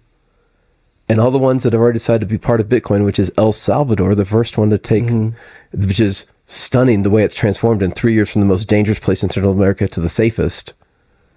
And they're educating their kids as to what Bitcoin is, and their adults. There's programs that are happening there. And those kids are starting to join the network as programmers to defend Bitcoin. And suddenly they're high-tech individuals in Central America that are highly motivated to do this thing that transformed their country. Are they ever going to be a dystopian country against Bitcoin? I don't think so. And as soon as other Central and South American countries see that, they're going to be that way. And Africa, if they're transforming their whole society, so perhaps the financial centers of the world in the future may be in South and Central America and Africa, because they got in first, they understood what this was, and they defended it. And they became the best jurisdictions to live in with your wealth. Right. How would that transform our world? Right. Yeah. So how, I guess to get back to kind of, or to expand upon that a little bit. So you were talking about, or one of you, I forget, about actually like using, like spending Bitcoin without, like, spending Bitcoin, like through Lightning debit card, or through like debit cards and stuff like that, right? Yeah. So like I have a like I have a WireX card, right? Where I can have Bitcoin sent to me and then I can transfer that Bitcoin into, I guess, USD, but it's linked up to a card. So I can go into Walmart or wherever and basically I'm spending Bitcoin, right? Right. What are some of the, I guess, best ways? I mean, that was just a kind of a stopgap way that I just kind of stumbled upon. I was super quick, but what are some of the actual like good practical ways that people are using to different countries are different. Yeah. So, and different countries have different systems. If you're in Canada, there's some really cool stuff you can do there. Bull Bitcoin's an amazing Bitcoin company that has figured out how you can go to a post office in Canada and buy Bitcoin anonymously there and put it in your Bull Bitcoin account. Oh yeah. It's stunning. And they have a lot of financial services around it. If you're in the United States, a really simple one that's easy, that's native, I have like PayPal, Venmo, Cash App, all these things on your phone. Well, just the Cash App, it's kind of like the rest, right? Except that it's owned by Jack Dorsey, who's dedicated the rest of his life to making Bitcoin important in our world. Right. And so the Cash App, you can get money, you can have your employer deposit your paycheck into your Cash App as Bitcoin without any fees. So suddenly you've purchased Bitcoin through your paycheck and then you only pay fees to convert it into fiat when you wish to. So you actually store your wealth on Cash App. Don't store your wealth on Cash App. Store enough spending money there. Actually, if you have Bitcoin, put it in cold storage. This is very important. Yeah. But for that spending money, the Cash App is for Americans, Cash App's a really easy way to do it. Fold is a credit card that's a Bitcoin native. They're a smaller company, but they're a Bitcoin native and it's Visa network. So you're basically spending Bitcoin through Visa. Fold, F-O-L-D. Okay. Is a company. And so different countries will have their, I don't know how international our clients are, our podcasts, but if you look it up, like, actually go to a local meetup and you can find out a lot of things from people, or you can research together as a meetup too. Like, how can we do this better here? Right. So talk more about cold storage and the importance of storing your Bitcoin off of any type of app or here today. Anything like that. I just, talking to the non-Bitcoiners out there. I mean, So a lot of people that got into Bitcoin, and I did the first time, is I bought off Coinbase, and it's a casino. It's an exchange. It's an exchange that sells Bitcoin and then 5,000 other cryptocurrencies, and all of those, by the way, are all scams. I'll just say that now. Even the stable coins, if you're storing your wealth in the stable coins like Tether, you will get screwed. So it's a casino for that reason. But if you bought in Coinbase and then you're Bitcoin, I got Bitcoin from Coinbase and it's on Coinbase and it's been there for 3 years. Coinbase has been in big trouble about going down, and several have. Binance may go down. If you're in Binance, your money's not safe at all. So you may buy through those organizations and then you can transfer it out of their website, out of their custody, into a little USB device, USB looking device. It's called a hard wallet. And when you create that hard wallet, your 12 or 24 words are generated for you. You write this on a piece of paper initially. And then you have your Bitcoin is sitting basically on that signing device, is another term for it. So if you wish to spend it, you have that device that helps you make a transaction. I want to send you a little bit of Bitcoin. You want to send me, I can receive it. You can do it to this device. The paper with the 12 or 24 words, I prefer 24 words, you write it on paper, but if you lose that paper, you've just lost all your Bitcoin. Right.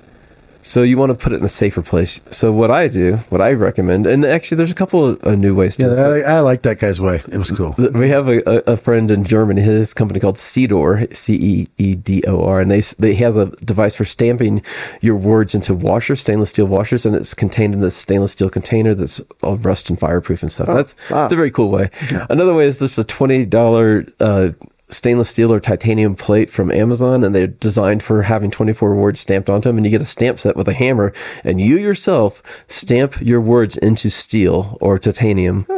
And if you do that, then it's fireproof, rustproof, waterproof. So your paper is not, you don't want to keep it on paper because this is way too important for that. So you stamp it on there and then you secure that in place. And then the next level of security, if that's just, $50, $100, maybe $1,000, that's a good way to do it. But once you start getting into, this is actually my IRA, then you want a multi-sig, which is basically there's 3 keys to get your Bitcoin, and any 2 of them can get to your Bitcoin. Gotcha. So you keep one with you in a safe place. You store one in a separate location, maybe a different jurisdiction, different state with another family member, something like that. And then the third one you can hold in a custodial company. And that way... It's like Swan. Yeah, like Swan's a good example. Unchained's another one. Casa's another one that are all Bitcoin companies that do this sort of holding that third key for you. Ah, okay. And but they can't get into it without Right. They only have one. But if you Right. die in your heirs, like say your mom's house, you have one key there. You have the Casa. She's like, oh yeah, I need us to get with whoever or Swan and say, hey, my whatever, this tragedy happened. Now I need to get to this thing.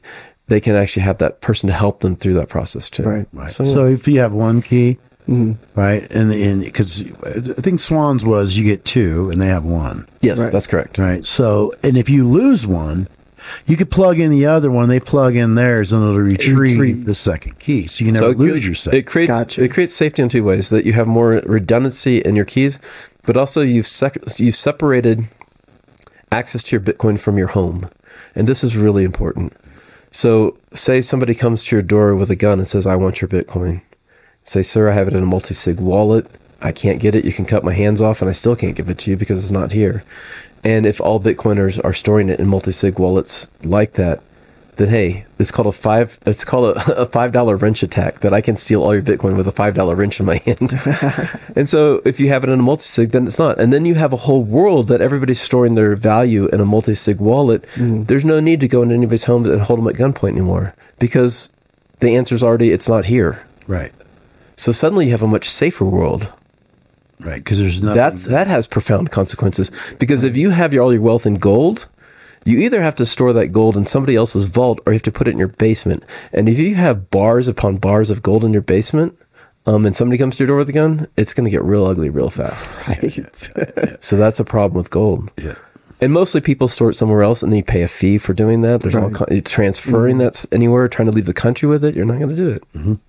So, And a lot of, the people that are on the upper crust of financial things, it's like they don't buy that shit for novelty.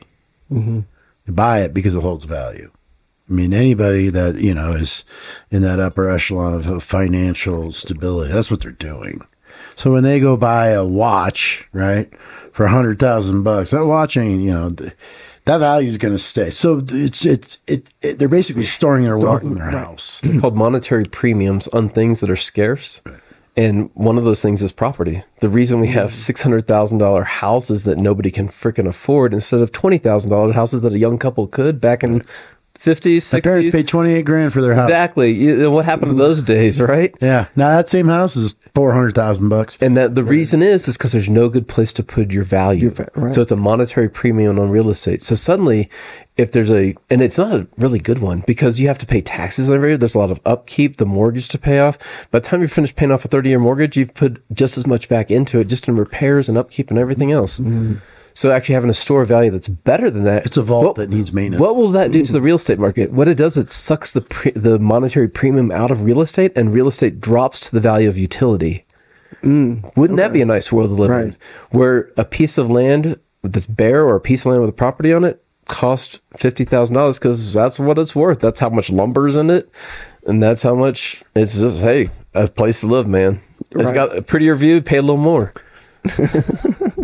Pretty much. And the kind of thing is, and most Americans, those that aren't like super wealthy, their wealth is in their house. It's in the walls of their house. It's in that fucking house. Well, we already know that can be taken. Right? And they know where to find you and your wealth. They just walk right into your castle. Your castle is your wealth. That's scary to me. Because, that we see what happens. I mean, now you got BlackRock owning 1/3 of all the single family homes in the United States and renting them out at rates people can't afford. This is what's going on. They're just stealing it from us. This is another interesting topic in the conversation, is BlackRock, because that's what's interesting is BlackRock, because I was like, wait a minute here. So there's a lot of talk, and I don't know when this is going to be happening. There's got to be, the FCC's got to pass a rule for this. Yeah. And they're going to do it. It's expected to be first or second quarter next year. So BlackRock's getting into Bitcoin. After talking shit on it for so many years, here they come. Yeah, BlackRock's been the big proponent of ESG, which is environmental, societal, and governance. They wish to make a world that has environmental concerns and societal beauty and governance that feels good for people. Yeah, okay. So nothing to be happy. and so their ESG so far their ESG program seems like, oh, we need to enslave all these people that don't have wealth, and we need to control them, and we need to make sure they're not misbehaving. So we need a lot of tracking of every one of their movements plus purchases, and then punish them if they make a bad choice against the environment. So this is the dystopia they wish to create. And we're going to have these things called carbon credits. And guess what? That doesn't mean you have to create an environmental facility. You just have to create a facility that makes enough money to pay somebody else to be good for you. And those that can pay get to play, and those that can't pay are called, the underlings that are all the slaves of society. Basically, what a factory could do is go down to Skid Row, right, and pay everybody for their carbon credits that they're never going to use, and then continue to run the way they always have. Right. And that is what will happen. There will be no change in environmental. You'll have to follow the rules. They will have bought their way out of them. So it's funny. The pollution stays the same. And all of that they wish to do through either technology, surveillance, and regulations. So that's a society that has more surveillance, regulations, and penalties. And that's how. So to get people to behave, there's a couple different ways, and you can either force them to behave the way you wish them to. Guns. Or a better way is to incentivize them to behave the way you wish them to. Just wave it around.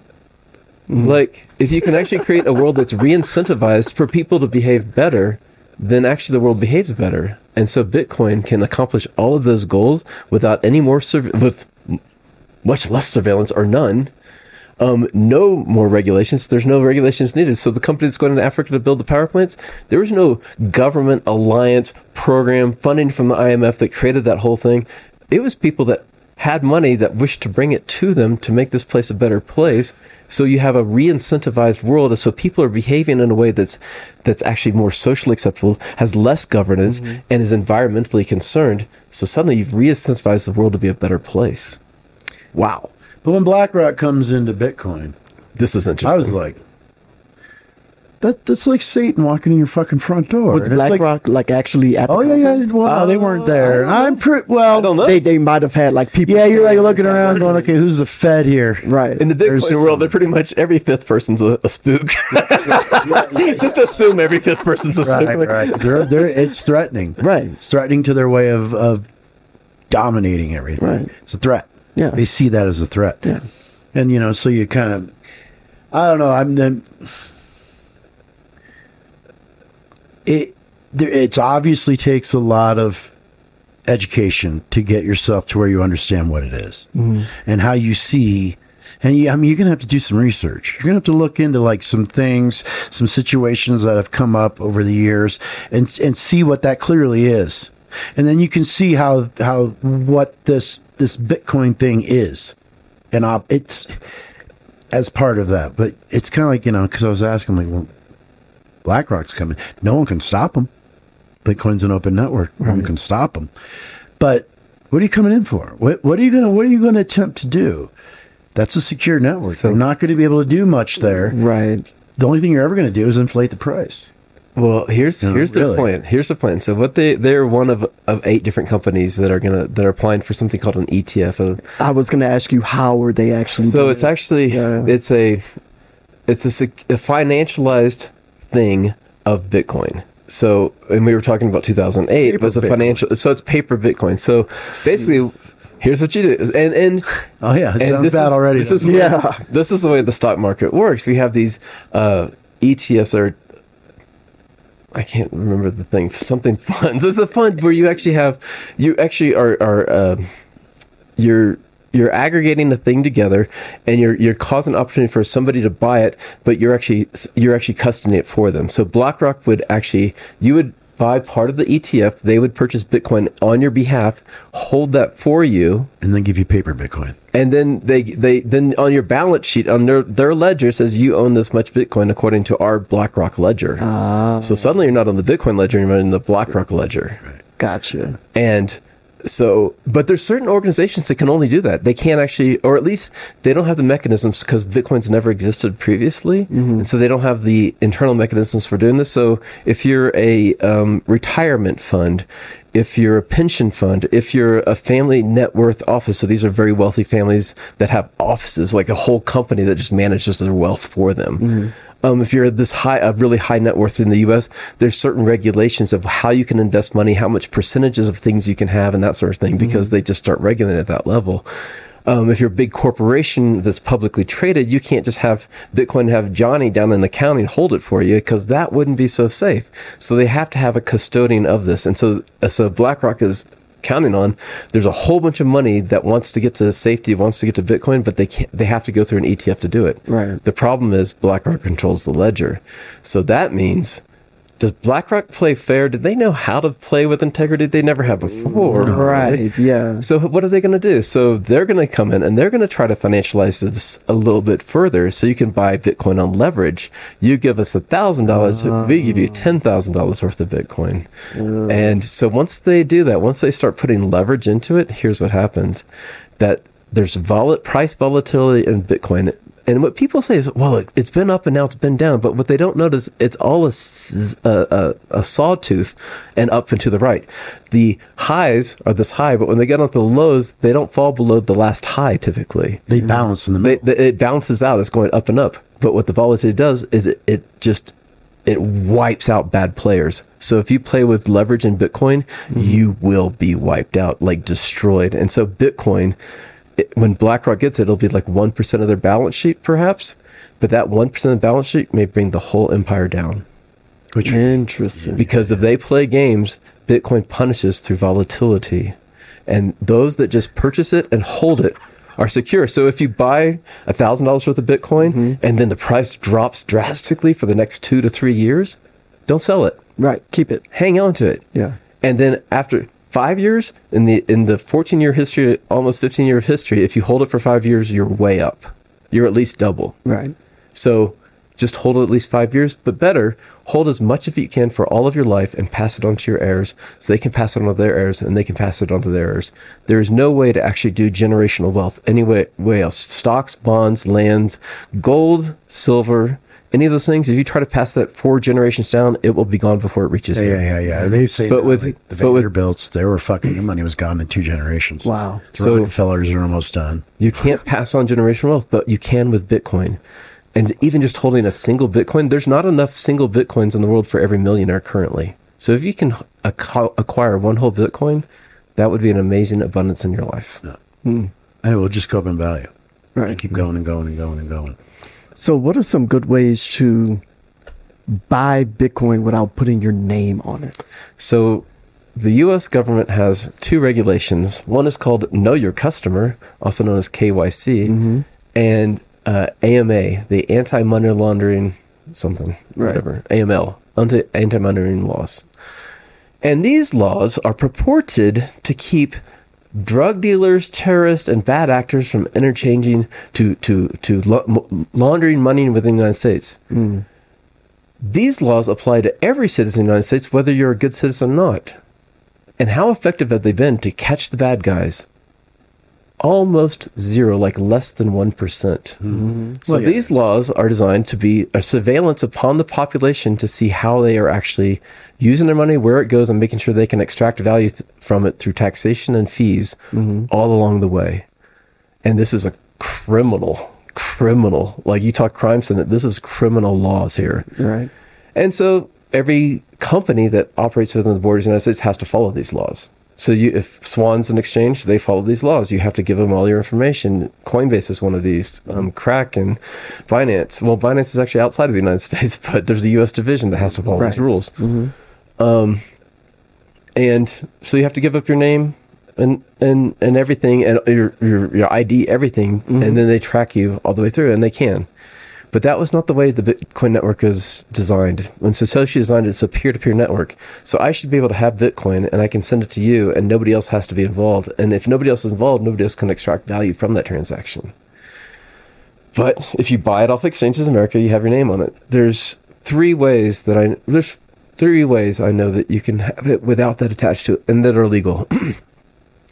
One is you can mine Bitcoin, and when you mine Bitcoin, typically part of a pool. So whatever your computer generates in electricity, you can typically get back what you're paying electricity for about that much Bitcoin per month. It's somewhere in there. It's a tricky business for sure. There's a lot that go into it, and that Bitcoin that comes to you went through no third party. You just plugged a computer into the wall and you ran a free and open source software program that creates value for a network that rewards you in Bitcoin for doing so. And your name does not need to be involved. Another way is HODL HODL, and I can't think of the name of the other one at this moment, but HODL HODL is a peer-to-peer exchange network where you can either send through Venmo, your bank. There's some other clever ways that you can get money into that network and then purchase Bitcoin from somebody else, and it doesn't have your name attached to it because you purchased it directly from them without having to give your identity. Just maybe an email address, and you can have a very anonymous email address. Is it kind of like a escrow type deal? There's an escrow deal. So you are putting up value. They hold an escrow. They're putting up the Bitcoin, and it's held in value. And as soon as both values are in place, they're executed in the other direction. Correct. Okay. Gotcha. Are there bad actors in there? I think I haven't really heard of them, but there's a rating along with them, so you can see the people that have traded value, and that hey, this is a trustworthy person that wants to keep doing this, and so they're not going to ruin their reputation. Would that be a way that you could just take cash and get it into? Is there?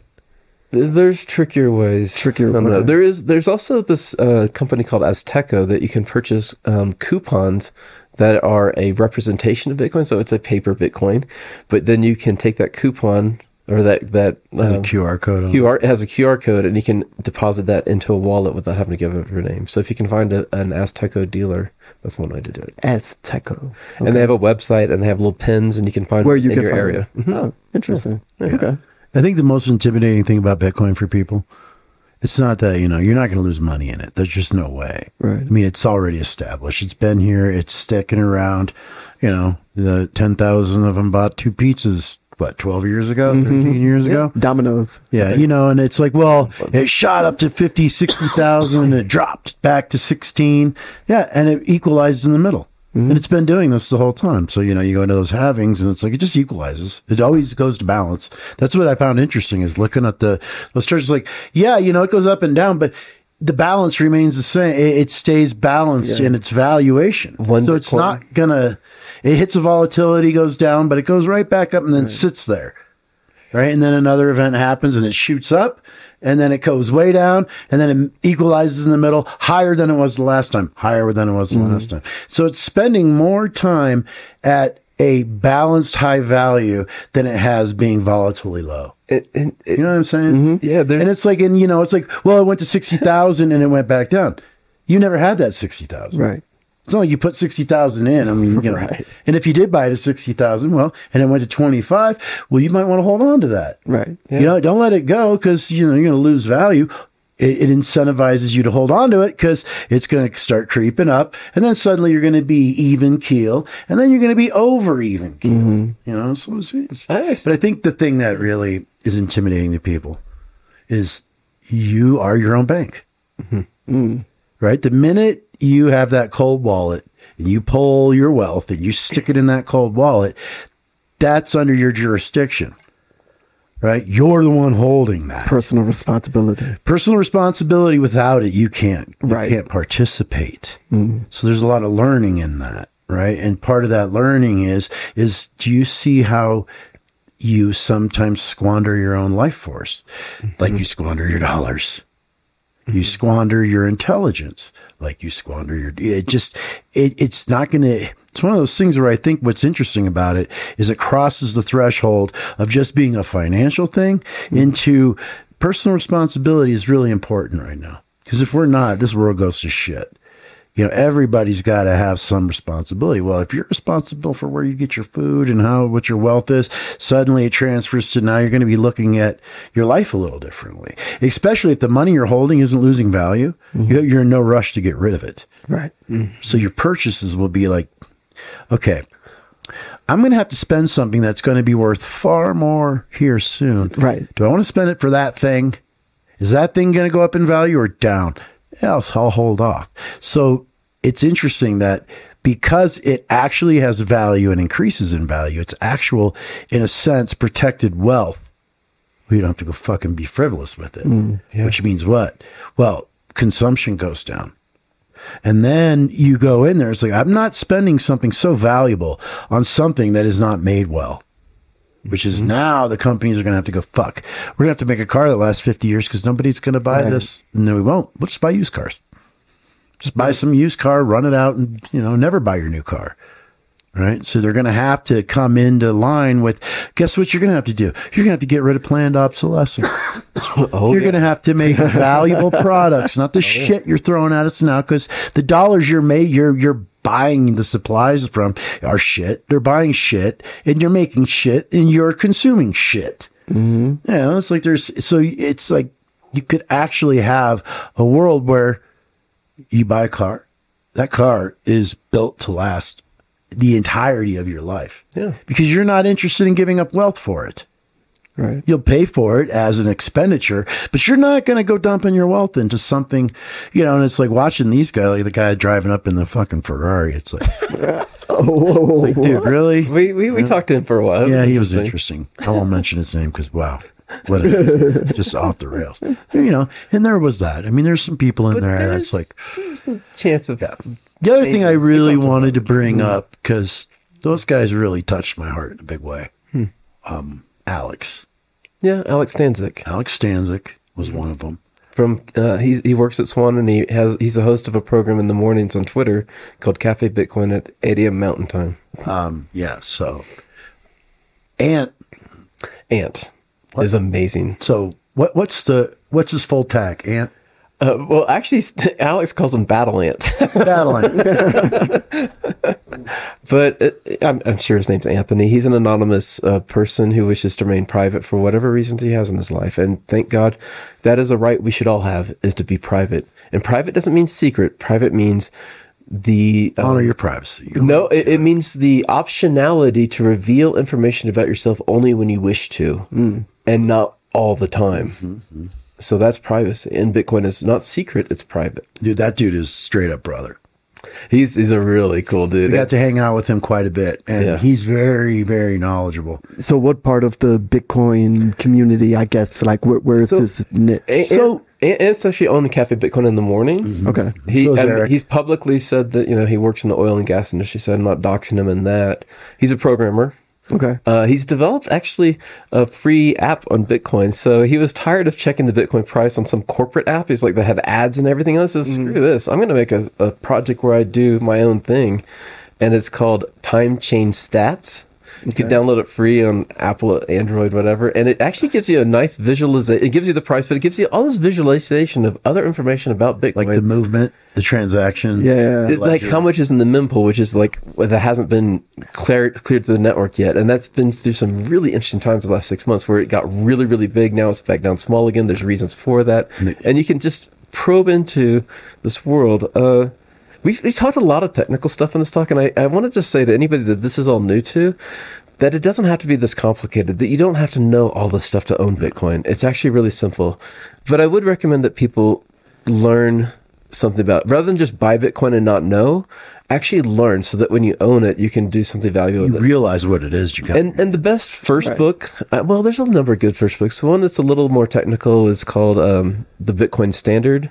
But Bullish on Bitcoin, that's a smaller book that may be easy, more accessible. Tomer's book. Tomer's has this amazing book called Why Bitcoin, and it's 21, 25 pages. It's a beautiful picture book, and actually goes into all the different aspects of the profound ramifications of Bitcoin beyond money. But the Bitcoin veterans, and also the Cafe Bitcoin, Ant was on there. That guy is the shit. Seriously, he really is. That dude is. He's solid. I like him, and he's solid. He's a warrior. He's present. He is there. He's not fluffy. He's not fluffy. He's not my kind of guy. He's not going to pull smoke up your ass. He's going to say, "Hey, look, you'll never catch him in cosmic tights." And there you go. All right.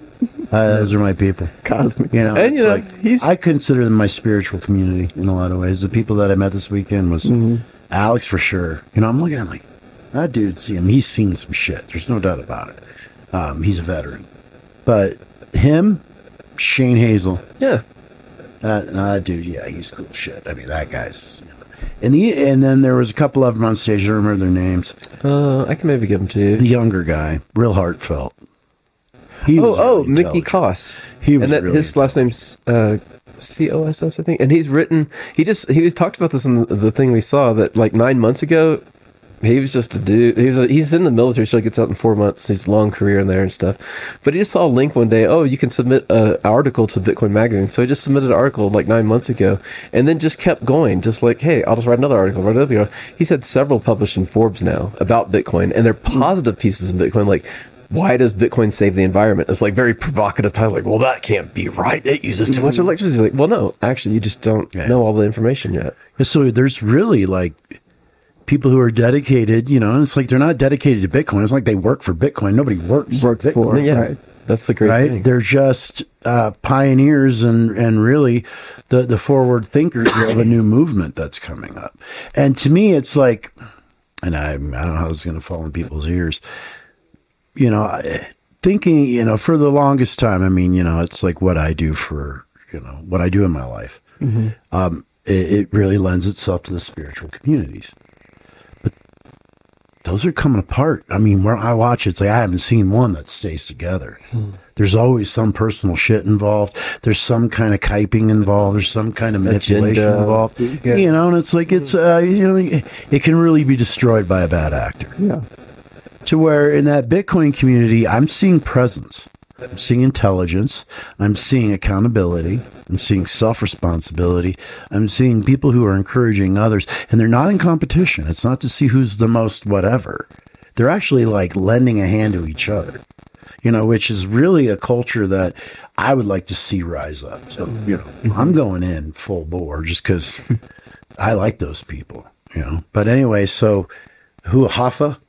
Hoffa, well, and he's part of Swan. And also I have to say what his whole name is, because that's kind of a nickname for him. And so, like Jimmy Hoffa on Twitter, his actual real name is Rafael Zagera, I think, and then his Twitter handle is Alpha Zeta. So, but he's the chief information officer for Swan Bitcoin. So you can look up his profile there. Super brilliant too. Listening to him is, you're just like. I mean, Alex says this is one of the smartest people I've ever known in my life. Yeah. So so the Cafe Bitcoin.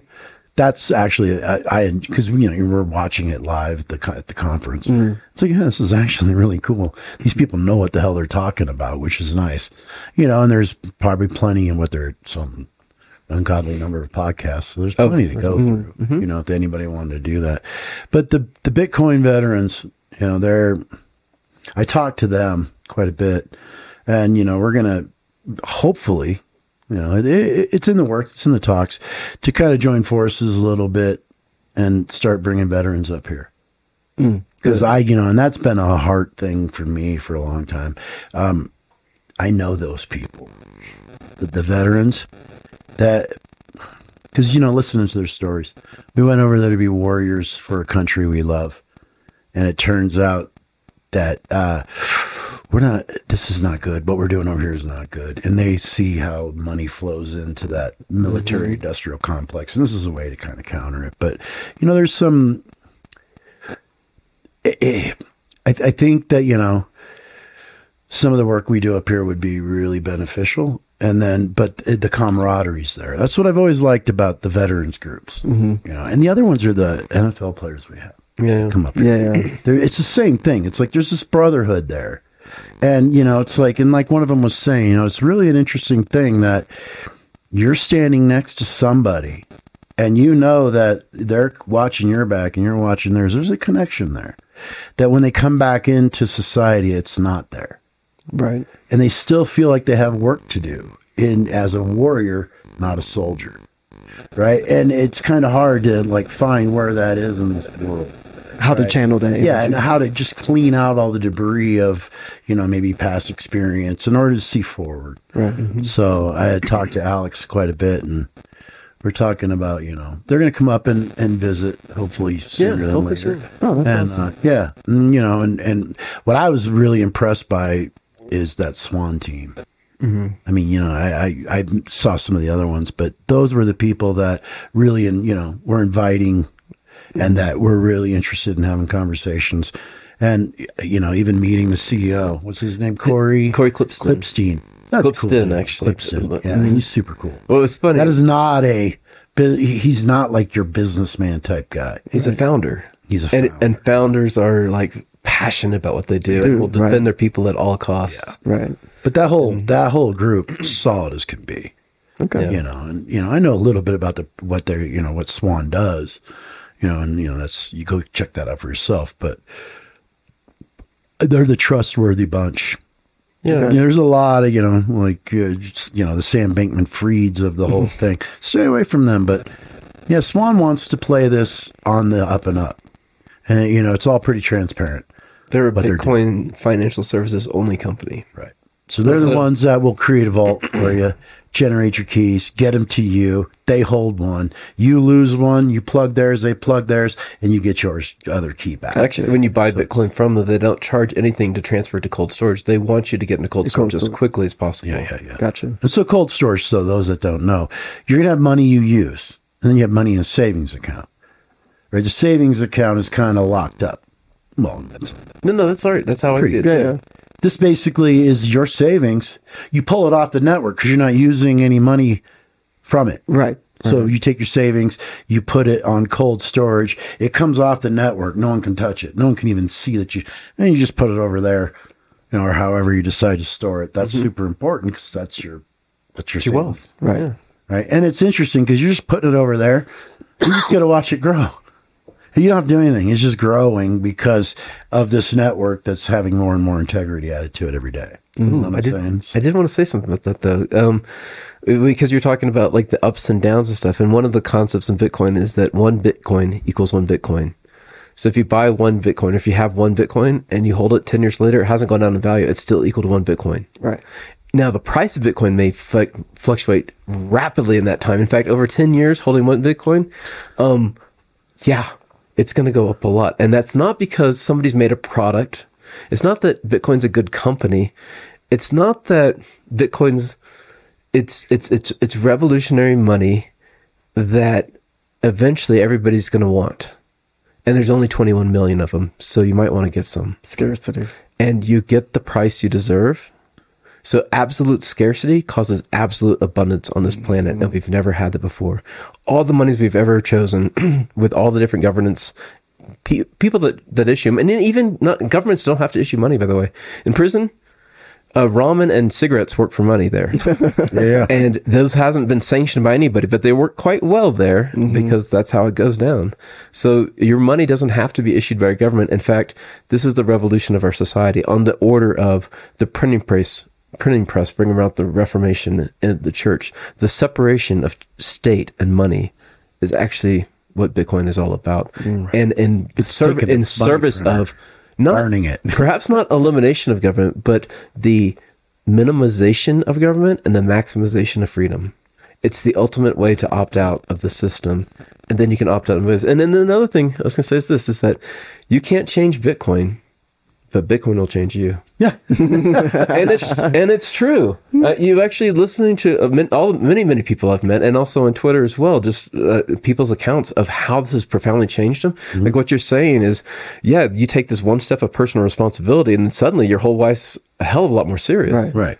And then you start taking everything. It's like, people do a whole health diet thing, a whole fitness thing that they'd never done before. But it's like, well, I was open to this world, and I realized, I'm screwing up in a lot of places. I'm not screwing up, but I could do things a lot better. That's what I've been hearing a lot with your stories. It lends itself to you for you to understand what is valuable. Yeah.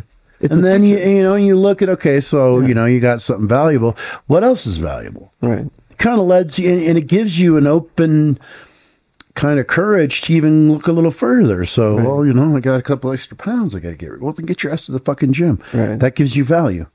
It's like, well, I spent a lot of life force doing things I ought not to. Yeah, that's your wealth. You're spending it on things you ought not to. You are. Now it's like, well, wait a minute. What if I just don't expend so much energy into self-destruction? What would happen? Well, that energy would go into reconstruction, wouldn't it? It sounds like a sneaky little teacher into personal responsibility, integrity. Satoshi, as far as I'm concerned, he's Prometheus. He stole the money printer from the gods and put it in the hands of the people. Just like Prometheus took fire from the gods and gave it to man so he didn't freeze to death. You know, it's like, it's that.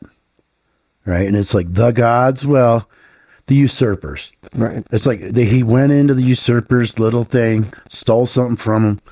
There you go. And gave it back to the people. Because, you know, it's interesting because it says in the Constitution that if your government becomes an authoritative thing, overrunning the Constitution, destroying the Bill of Rights, destroying your constitutional rights, playing the wrong hand, that the citizenry, it is the citizenry's responsibility to undo that system and create one they see fit. What's interesting is the way this cabal is playing, this criminal syndicate that took over the government. If you are trying to change the government for the better, move in, you're a terrorist.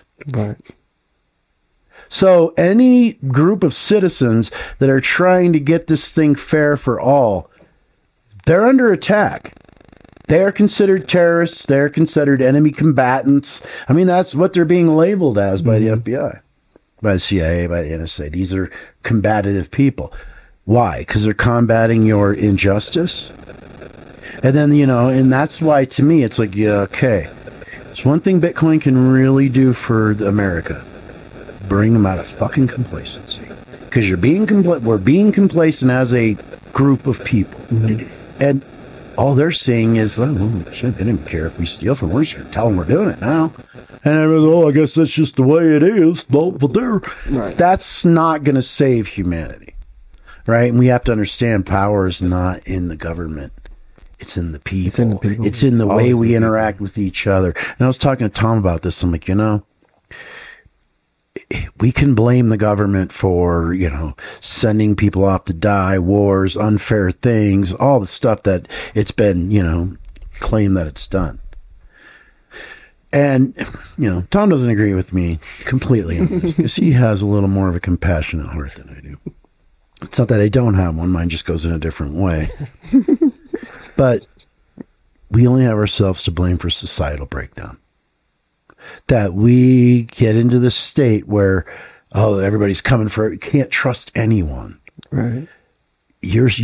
All that does is you have weakened your defense against a usurper, authoritarian, just regime coming at you full bore. And you just, okay, more, take another right. Okay. Take another right. Okay. And the morale is down.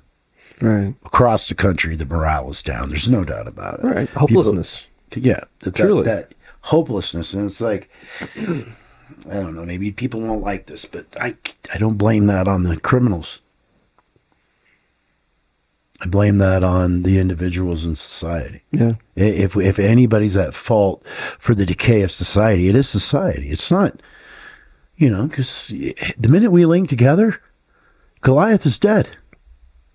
But as long as we're all like individually running away from Goliath and looking at each other going, I can't trust you either, then all you got is you're running from everybody and Goliath, which means Goliath runs amok. Right. And which means that every usurper, every advantage seeker, every bad actor is running amok because no one's in a position to take it themselves. We're dividing ourselves so they can conquer. Right. And so I see Bitcoin as like it's like this force that comes in. And, you know, it's funny. I mean, this is a stretch, but for me, it really may not be for me. The Grateful Dead. I used to go to Grateful Dead shows, lots of them, about 300 of them over about a 15-year period before Jerry died. Stopped going afterwards because it's not the same. But there was a community there. You know, yeah, there was wild shit. Like, again, there's a black spot everywhere. Right. And inside that scene, there definitely was one there, too. There's a lot of broke down stuff. But the majority was a community, which meant that if a kid was losing his fucking mind because he took too much LSD and he's just like, dirt, there's a group of people that saunter up, take him, get him soup, get him some, some semblance, let him be there, protect him, and then he moves on. That's a community. Right. They're like, oh my God, look at that guy. He's freaking out. Fuck. Let's just put it on video. Right. You know, they're actually there to help. I mean, I remember I was there one time and I was dehydrated and I was standing in line for water. and it wasn't soon enough. So I passed out, my head hit the concrete. I wake up, there's 20 people around me, feeding me water, splashing me with water, right? And they're all there, you all right, you know? People there to take care of you. Well, the other thing that about it that was super cool is if you were in like a little, so, you know, there's a lot of people there. Usually there's 25, 30, up to 60,000 people hanging around. Mm-hmm. So you're in the concert, right? And you're in your little spot in the stands, and a bad actor pops up, starts acting out, starts doing like things that aren't cool. Mm-hmm. Well, no one just sits there and looks at him and lets him go. Suddenly, everybody's standing up watching, right? And basically putting out that energy, we're watching you. Right. Don't let this get too out of hand, because it's you against your whole village, which is everyone around you at this moment. Mm-hmm. And they will rein it back in. I remember watching one guy basically trying to sexually harass a woman in the parking lot. Right. And it didn't go on for more than a second, because the minute he started, boom, there's 20 people around him going, hey, man, what you doing? Right. We see what you're doing here. You got to stop that. I always loved that about it. That's why that's really the reason I went, was to see these really incredible moments of community supporting the person that is about to be victimized, the person about to walk off the cliff, right? And the person who is about to hit the ground. Mm-hmm. They look out for those people, because you don't, it wrecks your scene. So in the city, when you just go ahead and just, well, you're wrecking the scene. Mm-hmm. It wrecks the scene. And so we're all for each other. We got our little groups, our little tribe, and it's us against them. Against who? Right. Who the fuck are you against? It's like, well, we don't like what they're... Seriously, your tribalism is showing, your stupidity is showing, your lack of understanding is showing, your lack of understanding what diversity is showing, and your stupid little tribalism is showing. And that's what we got. We got these little bubbles bouncing, being basically going up against each other. Right? And who do you think the people at the helms of power, you suppose they're sitting there going, oh shit. They're going, mm-hmm. Got them. We got them. Look at this. We don't have to do shit. We can sit here and do whatever we want. They're killing each other. You know, and that's got to stop. You know, so, but that social decay, I mean, I feel responsible for it. I do. Every time I didn't participate where I probably should have, every time I didn't acknowledge something going on that it would have went different. I feel it. Every time I look at one of those, I'm like, So it's for me, it's been a whole thing of removing the desire to just keep your head down. Mm. Mm. To just be an not ostrich. To stick your neck out, but surely being an ostrich with your head in the hole. To engage. That sort of thing. Yeah. To engage, exactly. To engage. To speak to our conversation yesterday we had, it looks like that we have an argument. We actually don't. I guess we just have different flavors. Where you see that, and this is a really good point you made yesterday to me, was we all have choices, and we have a spectrum of choices we can make, and some people make really bad choices that put them in places that are really dark. And bad, like addiction and homelessness and all kinds of things. Yeah. And and Chris is like, well, if I could do it, then can anybody? And that's a good point. We can all make better choices. But I guess where my place of compassion is that we're under some fucking dark sorcery, and the psychological warfare that's being put upon the society is intense, and it's social media in all its various forms, all the norms that must be followed or else, all the canceling, and the no allowance for diversity of thought, action, beliefs, whatever. Which is was supposed to be the foundation of America, and we lost it somewhere along the way. So, and people are going along with my compassion is the right way. It's such a horrible onslaught, and I would rather say, well, you were dumb, you made the wrong choice. That doesn't feel good to me. It feels better like, hey, I want to inspire you, like, that you have made bad choices, but you're not gone yet. You're still on this side of the grave. You can still change, and I believe in everybody that can change. Right, and I wish to inspire that change. So instead of saying you've done bad and you're guilty or wrong, it's like, here's a way. Here, this Bitcoin thing, maybe it's not the right thing, but try it out or learn about it. See what your biggest problem in your life is. See if it can actually solve that. Yeah, and it's going to be a part of your world whether you like it or not. So you might as well look into it. Even if you're not going to participate, you can look into it, and you might find that hey, that very thing you didn't participate in might have enough strength to hold you up too. Yeah, without you even being a part of it. And then if we can take all that, all the bondage of all that stuff off, then healing becomes a lot easier. Yeah, and I even said here's where I have compassion. Okay. You should, and I do believe that everyone should, it's like, you know what you're doing before you do it. You already know. Mm-hmm. Somewhere inside of you, you know what you're about to do. So you need to have strength in your choices, and you need to resist the ones that you know aren't going in a good direction. Resist that shit. Yeah. Even if you have to hear a bunch of noise in your head trying to push you to do it, you just don't listen. Mm-hmm. Right? Where my compassion comes in is, and we've talked about this extensively in this podcast, and we'll probably talk about it again and again and again and again and again until it gets hammered in. Human beings are under attack from dark sorcery. I don't think, in fact, I know, that's not being done by anybody. There's something else here. Something else that has arrived. You call it Satan, call it whatever the fuck you want to call it. Mm-hmm. Demons, whatever. And then, and it's like, it's hard for me to talk about this because it just loses people. But Don Juan was accurate when he said that human beings have a predator. And it's here to steal your well-being. Mm-hmm. Right. And once that gets into people with power, they're going to steal your wealth. It's just basically this thing being reiterated all throughout your society. Right. Yeah. And where I have compassion is we live in a society that's not educated about things without bodies. That too. They don't understand what energetic influences are. They don't understand what it is about their activity, their behavior, and their choices that diminish well-being within them. Everybody I've known who thought they were making a good choice, who ends up in the fucking shit, they thought they were making a good choice, but they didn't understand the depletion of their well-being as they were making those choices. That is on them. If you cannot be aware enough to know that you're not feeling good, then you better fucking do something about that. You shouldn't be screaming, send me prayers online. Have a little personal responsibility. Put a little skin in the game. Yeah. Right? Put your fucking skin in the game. And for the people who will do that and recognize their choices have not been good, even if they want to defend them till they die, those aren't the people I want to be around. I want to be around the people who recognize the truth about their choices. Right down to the bone. No fucking making little amends for yourself. No compromising the truth. What is the truth of you, where you exist, the choices you've made, the life you're living? The minute you're there, in truth, and you see what that is, I'm all about inspiring your way out of it. Mm-hmm. But until then, we got nothing to do. No business at all to do together. Work to be done, none. Because that has got to be the foundation. And to me, it's like we can use the situation we all find ourselves in to get to this place of truth.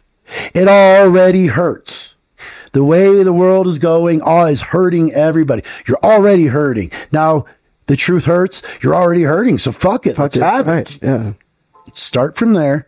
The minute you land in that spot, I am your fucking ally for life. And I don't care who you are, and I don't care how many millions of people it is. I will be your fucking ally. I will stand right next to you and help you defeat these things. Because the education I received from the elders that I hung out with is, yes, there are demons running amok. And yes, they are psychological fucking bandits. And yes, they are emotional bandits, and they will steal your well-being left and right, and they'll do it without you even knowing it. What the elders did is took me into their fucking world to see how they operate, to see how they do things, to see what their world feels like. You do not want to be there. It is anxiety, fear, resentment, hatred, anger, and just straight up envy times 1,000,000 just burning through you at every second. It is not something made for humans. It's not a world for humans. And these things are trying to get you there. Come with me. And we have to see this, because if we don't, we're done. It doesn't matter what a government does. Doesn't matter. I mean, there's a lot of things we can implement, but until we see where these attacks are coming from, and I'm not talking about the attacks like this guy actually came up and robbed you. I'm talking about the fucking attacks where you're sitting in your kitchen and suddenly you're just so discombobulated. You're now screaming at the family you say you love, and now you're having a fight with someone you love, and now you're putting a relationship on a chopping block because your emotions are so fucking out of control, and you're going to feel really bad about that tomorrow morning to stop that attack as it's coming in. And that we will spend these podcasts going deeper into that subject because it is important, and it's really one of the utmost importance. It will not come to you through complacency. It will not come from playing roulette with your life or making choices you don't really know what you're doing or coming up with opinions based on no research you did. You need to know what's going on some level, and maybe not on a global level, but in the level that you're existing in, you better know everything about that as much as you can and get to the truth of what's actually occurring there. And if we could do that and get to that place of truth, then I am definitely right there. I am the inspirer from hell. I will show you what a sword is. I will show you what a demon looks like. I will show you how to chop its fucking head off and throw it off a fucking cliff once and for all. Never to return, never to fuck with you again. But that's not something you're going to do haphazardly. It's not something you're going to do for hobby. You're going to understand that what has value in this world. First, your life force, that which animates you. Nothing else is valuable. Beyond that, okay, what about the world you're in? How secure is that? How secure can you have that? You realize there is no safety and security being here, but have as much as you can. Boom. And set that and keep that. And then it'll start bleeding into your children, into your children's children, and then suddenly you'll have a whole generation of warriors who know how to actually defend against these things. But in our culture, you're given religion. Jesus is going to save you. Just ask Jesus. So, yeah, come on. That's elite, bro. You're going to have to, it's like, you got to participate in your yeah. You can't just beg for it. You got to participate. You have to. Right. Engage in your own salvation. Yeah. To me, it's like when people go, Jesus is a savior. I said, no, you're wrong. No. You just ask for Jesus. He's in there. But no. What Jesus was preaching was progression. And progression means you have to progress. You have to put one foot in front of the other and change your behaviors, change your ways, change the way you interact in this world. And not let the manufactured identity tell you this is all just going to be over soon. It's not worth anything. So just go ahead and fuck around. I know plenty of people doing that, claiming I'm spiritual. It's like, you're just fucking trying to do nothing. You're just attempting to try to do nothing. And you think the more comfort and the more higher states you find, that's making you something. It's not. Because those can be stripped from you in a second, especially if you don't know how it's happening. And you're going to end up on your ass. I've watched so many people. The ayahuasca pages on Facebook. Oh my God, fucking disgusting. I just drink Mother Ayahuasca and I realize it's all joy. So it's just joy from here on out. And I'm like, hey, why don't you post next week? How do you really feel? Because you can come out of that, and feel like, I did it. Right. You didn't do anything. Right. You had a glimpse of what could be if you did. Right. But you haven't done. So go do. Right. And I mean, there's got to be, it doesn't have to be everybody. I mean, I was telling Tom yesterday, I realize that there's going to be a whole lot of people. They gave up. They're not living anymore. They're not really living a life anymore. They're biding their time until they're off this rock, and they're living that way. They're not going to last, and there's really no future for them anyway. I wouldn't concern myself with them at all, and I'm not going to say who they are. I mean, I have my ideas of what that section of society is, and off you go. Go do your thing. You want to be a zombie, you go for it. I'm not interested in helping any of that, because that's not interested in helping itself. Right. Right. Now, the wounded ones in there, they would find their way to help. The ones that truly want it will find their way there. The ones that don't and just like, fuck it, I just want to get out of here. All right. I mean, you know how many spiritual people, quote unquote, spiritual people I hear from that go, I can't wait to get off this planet. It's like, where the fuck do you think you're going to go? Seriously, even if you got off this planet, where the fuck are you going to go? And it's like, I like what the elders told me. You were born here. You have never not been here. You're never not going to be right where you are. The place you're in is yours. You ain't going to be anywhere else. You want heaven? Then bring it here. Yeah. Bring it in, because you aren't God. There's no place to go. Right. It's not like you cross the threshold. Oh, this is heaven. No. I know plenty of people who I don't like where I live. I want to go live amongst cooler people. They go to try to live amongst cooler people. Absolute disaster. It's like, yeah, there isn't that. It's like, oh, we're going to move to Asheville, North Carolina. I hear it's like a big awakened community of spiritual people doing community. Is it? Ooh, that looks like a mess. Just like everything else does. So there's not really reality in that anyway. I'm watching this over the years. It's like, man, that's enough. It's time for us to grow up, to be adults, human beings. I kind of wonder if that's where we're at. Okay, adolescence is over. You've been in adolescence for hundreds of thousands of years. It's time to grow up now. But I want to just be a kid. No, that's done. It's time to be an adult. It's time to take that anchor up. Stop playing on the shores of madness. Get in your fucking boat and sail into where that state is that you find your dignity, where you find your well-being, where you find your peace, where you understand what has value and what does not. Because most of the antics people are doing has no value at all. 99% of what's posted on Facebook doesn't need to fucking exist. Honestly, doesn't need off that platform now too because of that. Well, yeah, and I'm about to jump off that platform. I mean, I'm looking for where do I go? Like Bitcoin Twitter, you're gonna like really? Oh wow. Yeah, trying to get into something more because it's not big yet, but it will be. I realize that what we're talking about here probably goes over a good chunk of people's heads, or they just think we're nuts. But I found that I brought the manufactured identity. How do you conserve life force? What's the value of life force? I brought that into that Bitcoin community. Mm-hmm. And those are the conversations we had.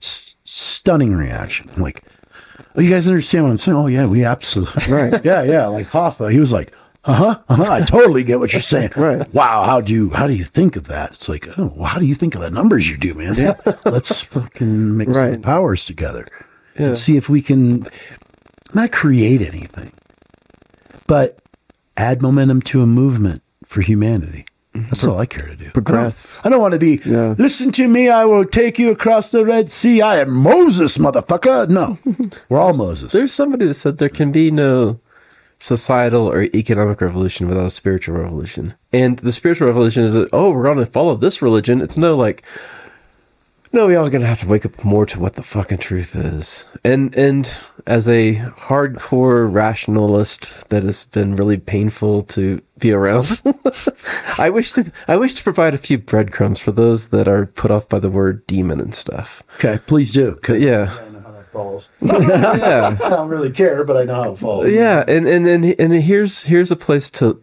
clues to look within yourself. So these things lurk as thought forms within yourself. And those thought forms are your self-talk, particularly when you're by yourself and alone and nobody's watching and you got those thoughts going on. And are those thoughts positive, negative, neutral? And are they positive, negative, neutral towards you, towards others, towards your loved ones? Look at the quality of all those things and start pulling apart, what the fuck am I doing? And how can you possibly shut that motherfucker up? And there's a lot of ways to do it. Meditation's kind of one that a lot of people have gone to and stuff. Medicina. Medicina's kind of, is ayahuasca necessary? We always say no, of course not. But do you want to get there faster or not? Well, and it could be shown more sooner. I believe ayahuasca ultimately, go do your healing. And I don't diminish that at all. I know what it does. I know how it does it. Mm-hmm. I know what it can do. I know the miracles it's capable of. Mm-hmm. But in the end, it's a warrior's medicine. Well, yeah, all the medicines from the jungle are not. In the West, we have these medicines that we call medicines, and really they're just number outers. But the medicines from the jungle, they're all more sensitive. They're all ordeal medicines, and you're like, ordeal medicine? That sounds like self, beating oneself up. It's like, no. It's actually taking the energetic configuration within you that was planted there through life experiences, because in life we have trauma and that's what life causes. How can we pull that trauma from that experience? And maybe it was done to us, it was done by us or some other way, and pull that shit out and get it the fuck physically, somatically out of your goddamn body. And when you're in that place, you go, oh, I feel different. Now you aren't cured. You just have relief to then live your life through decisions that don't cause that to come back again. And that's the fucking work. And also, by the way, the path of healing, it turns out it's the path of maturity. Turns out, isn't it? And so if you're looking for healing, it's not like, oh, I'm blessed now. No, it's like, oh, I'm actually more responsible for shit myself and all those around me a lot more than I ever was.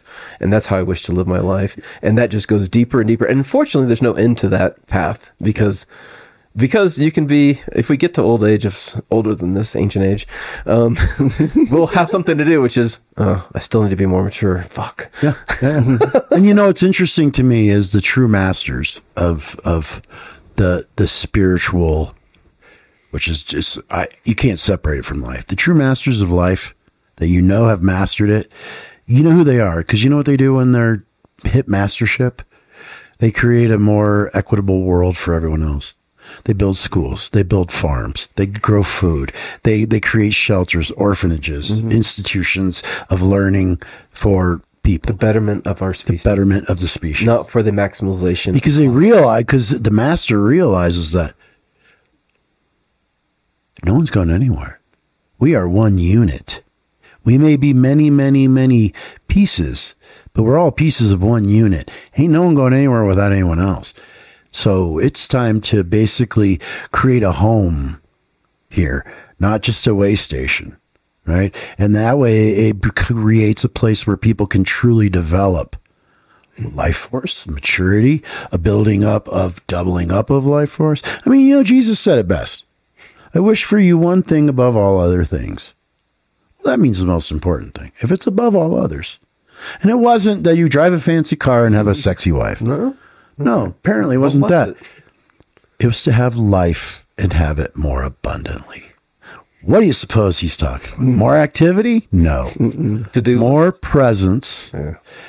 Because the presence is the intelligence, and the intelligence understands what the energy is for. It understands how the energy is to be mixed. It understands how the energy is to be emanated into the world. And it understands what energy is to create whatever stew it's going to feed the masses. It understands what to put in there and what not to. And most people are, Westerners, sorry, you're fucking energetically illiterate. You always have been. You probably might always be. The maturity changes that. Yes. So you understand that when you walk into a room, you better really understand what you're doing with your life force, because you may be putting it in a way that nobody wants to know you anymore. You may be the bad actor no one wants to know anymore because you don't know how to use your life force. You go, I don't understand why people don't like, Chris, the kid. Right, yeah. We won't say his last name, but I saw an example. Oh boy. No, this dude was walking around and we've known him. He's been in our, he's wandered in, doesn't last, out you go, because but he's such a bad player with life force, with opinion, with the way he interacts with people, that he's walking around these crowds that are very open and welcoming and really want to talk. There isn't anybody within 15 feet of him. Wow. It's like he didn't see, and I could see. He's like, well, I don't want. He even was mumbling to himself, why doesn't anybody want to talk to me? It's like, dude, do you see the energy you're putting off? You're putting off a 15-foot bubble of stink all around you, and no one's wandering in because no one wants to smell it. Don't be that guy. And I don't know what caused all that. And it's, boy. Well, it's the chip on the shoulder. It's the bitterness. It's something, but it's probably it's pretty straight sad, up. It's a pretty sad story, whatever it is. It's narcissism. Well, and it's there for a reason. Yes, it is. I'm pretty sure he was treated pretty horribly through school, ridiculed, probably not treated well by parents. The minute your mom and dad go, you're stupid. Well, yeah, that's you basically just got. So then you have an attack vector upon your sovereignty and well-being. Mm-hmm. And there's a place to look. And we all have child experiences that were negative upon us. Yeah. We just do. The work is long. Deal with them when you can, as soon as you can. Yeah. And just to be honest about it, the work is long and hard. It's not, and there's no gratification from it. But not doing the work is harder. Right. And you do it because it has to be done, not because you're getting anything out of it. Right. And you don't want to wait till the last few minutes of your life to start thinking about it. Because that has got to be fucking terrifying. Yeah. If you actually get a chance to mull it over in those moments. Well, not everybody does. Right. But, whew. Yeah. I'm seeing an example of that firsthand right now. Someone who's cancer, decided not to do radiation, all that stuff, and starting to go through that process of dying, basically. Yeah.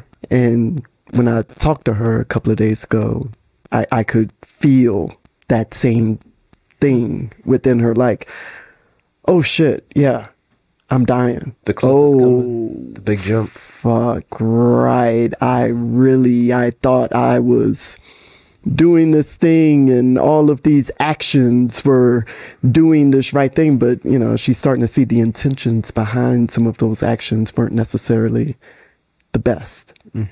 Right. And starting to actually see, oh shit, yeah, it's going to be the intentions behind my actions that I judge myself for when all this is done. Yeah. I think the best life lived is one that leads to the brilliant and just awesome bon voyage. Right. Not, oh, you're dead. No, bon voyage. And be ready for it. You know, it's like I've had visions of my death.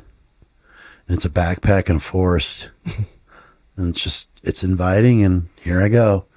All alone into that great unknown, you know, and I love it. I feel like I'm pretty ready for it. I mean, I don't want it tomorrow. No, I don't. Because I'm ready for it, but I'm not completely prepared for it. Right? There's more to do. There's more to see. There's more to go through. And I find that really what lends you to having a life that leads to a good death, it's adversity, not comfort. Right? It gets you prepared. It battle hardens you. And, you know, and ultimately, I think, you know, what Carlos said, you know, what Don Juan had told him and what he had reiterated to me is to cross the threshold of infinity and be conscious of it. Not come apart like a million fragments. You know, like early days of ayahuasca. You get pulled across that firmament and you're just spread across the universe. You're not aware of anything. But over time, you learn what constitution is. You learn what integrity is. You learn what correct behavior on the planet is. And suddenly you can assimilate your life force in such a strong place that has integrity, it's a strong container that when you go into infinity, you don't come apart, which means you're conscious of it. Which means you're aware of it. And then you get a look. You're not blown apart. So you're looking around going, oh, wow. This whole area up here above what human drama is, oh my God, I see how energy flows in the universe. Wow. Makes you energetically literate. And you start to see like, oh, if you do this, this happens. If you do that, yeah, that's not magic, folks. Right. That is, you know, and occasionally, oh my God, this magical thing happened. It's like you inadvertently got lucky and pulled the right fucking string of energy to activate. Now, if you could do that, making the choice to do that, what do you suppose could happen? You know, and I think that's, you know, for me, that's what the plant medicines are doing. It's like, you know, the plants are there to educate you on how a life lived in the natural system works and how you can prosper as a being, generating more life force as you go along, not losing it, into a place where you know, I always liken it to a tree. If you're deeply rooted into the earth, which is just basically the information to live, really, the intelligence of life, bury yourself, your roots in that, and you grow up a little bit, strengthen, grow a little bit, strengthen. Eventually, you crown at the top, and you are just open to all of the light of the universe. But you have to do that growing phase, right? And that to me is what living for a good death is, because it's not death. It's when you get to that crown, you're never staring at the ground anymore. You are firmly rooted in it, but you're staring up into the heavens with the trees. You understand what I mean? You know, that's why the tree medicines are the true maestros of the jungle. Boy, because they're up there. Hello there, little man. Would you like to be my Easter gift? Me drink of my sap and hold on tight. That shit ain't going to be pleasant. But you'll go through it, and what will it do? It'll grind out the areas of you that have blocks to holding more life force. Any place that's stuffed with shit gets removed, life force replaces it. Right? And then you can start opening channels of actually exuding life force, bringing in life force and exuding it. Do what you're supposed to do. Kind of like the tree takes in carbon dioxide and spits out oxygen. You got a thing you're doing. Do you know what it is? No. What are you bringing here? You really don't know? Get energetically literate and you'll see. You'll see what the human's purpose is on the planet and what it's to bring and what it's to emanate into it, like a tree emanating in oxygen. And you have to see what you're picking up as carbon dioxide, whatever that is for the human, how you're transforming that into oxygen through your living, through your process, through your body, through the energetic reality that is you.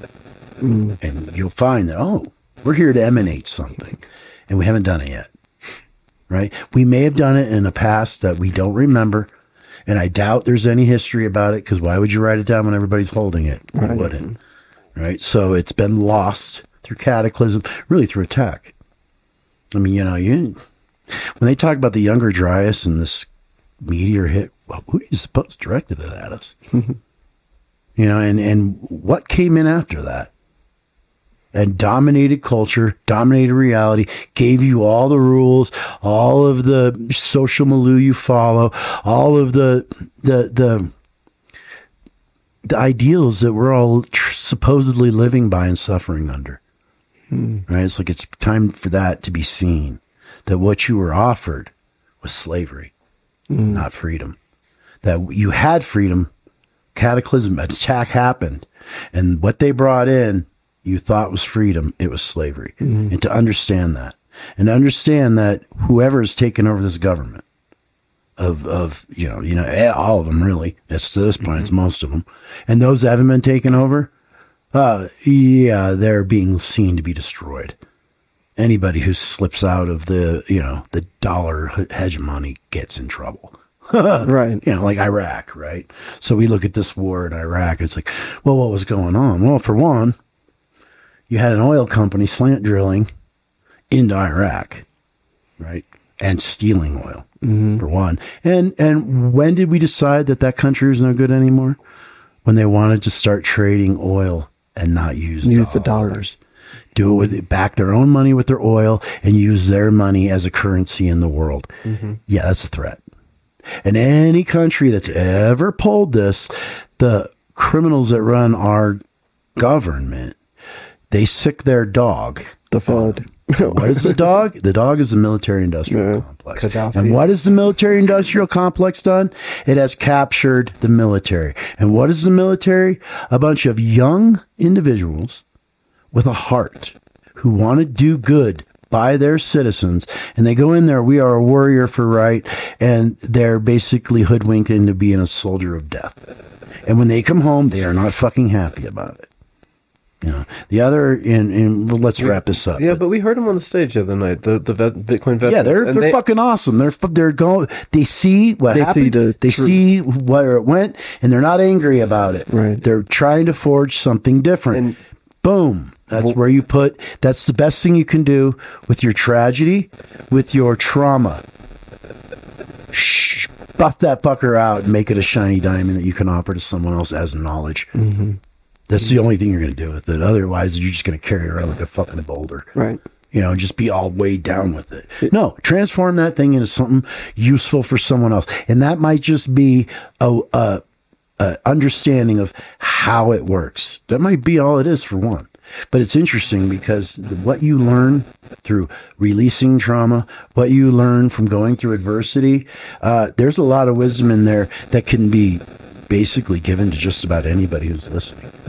You can show it to them. We've been doing that up here for years.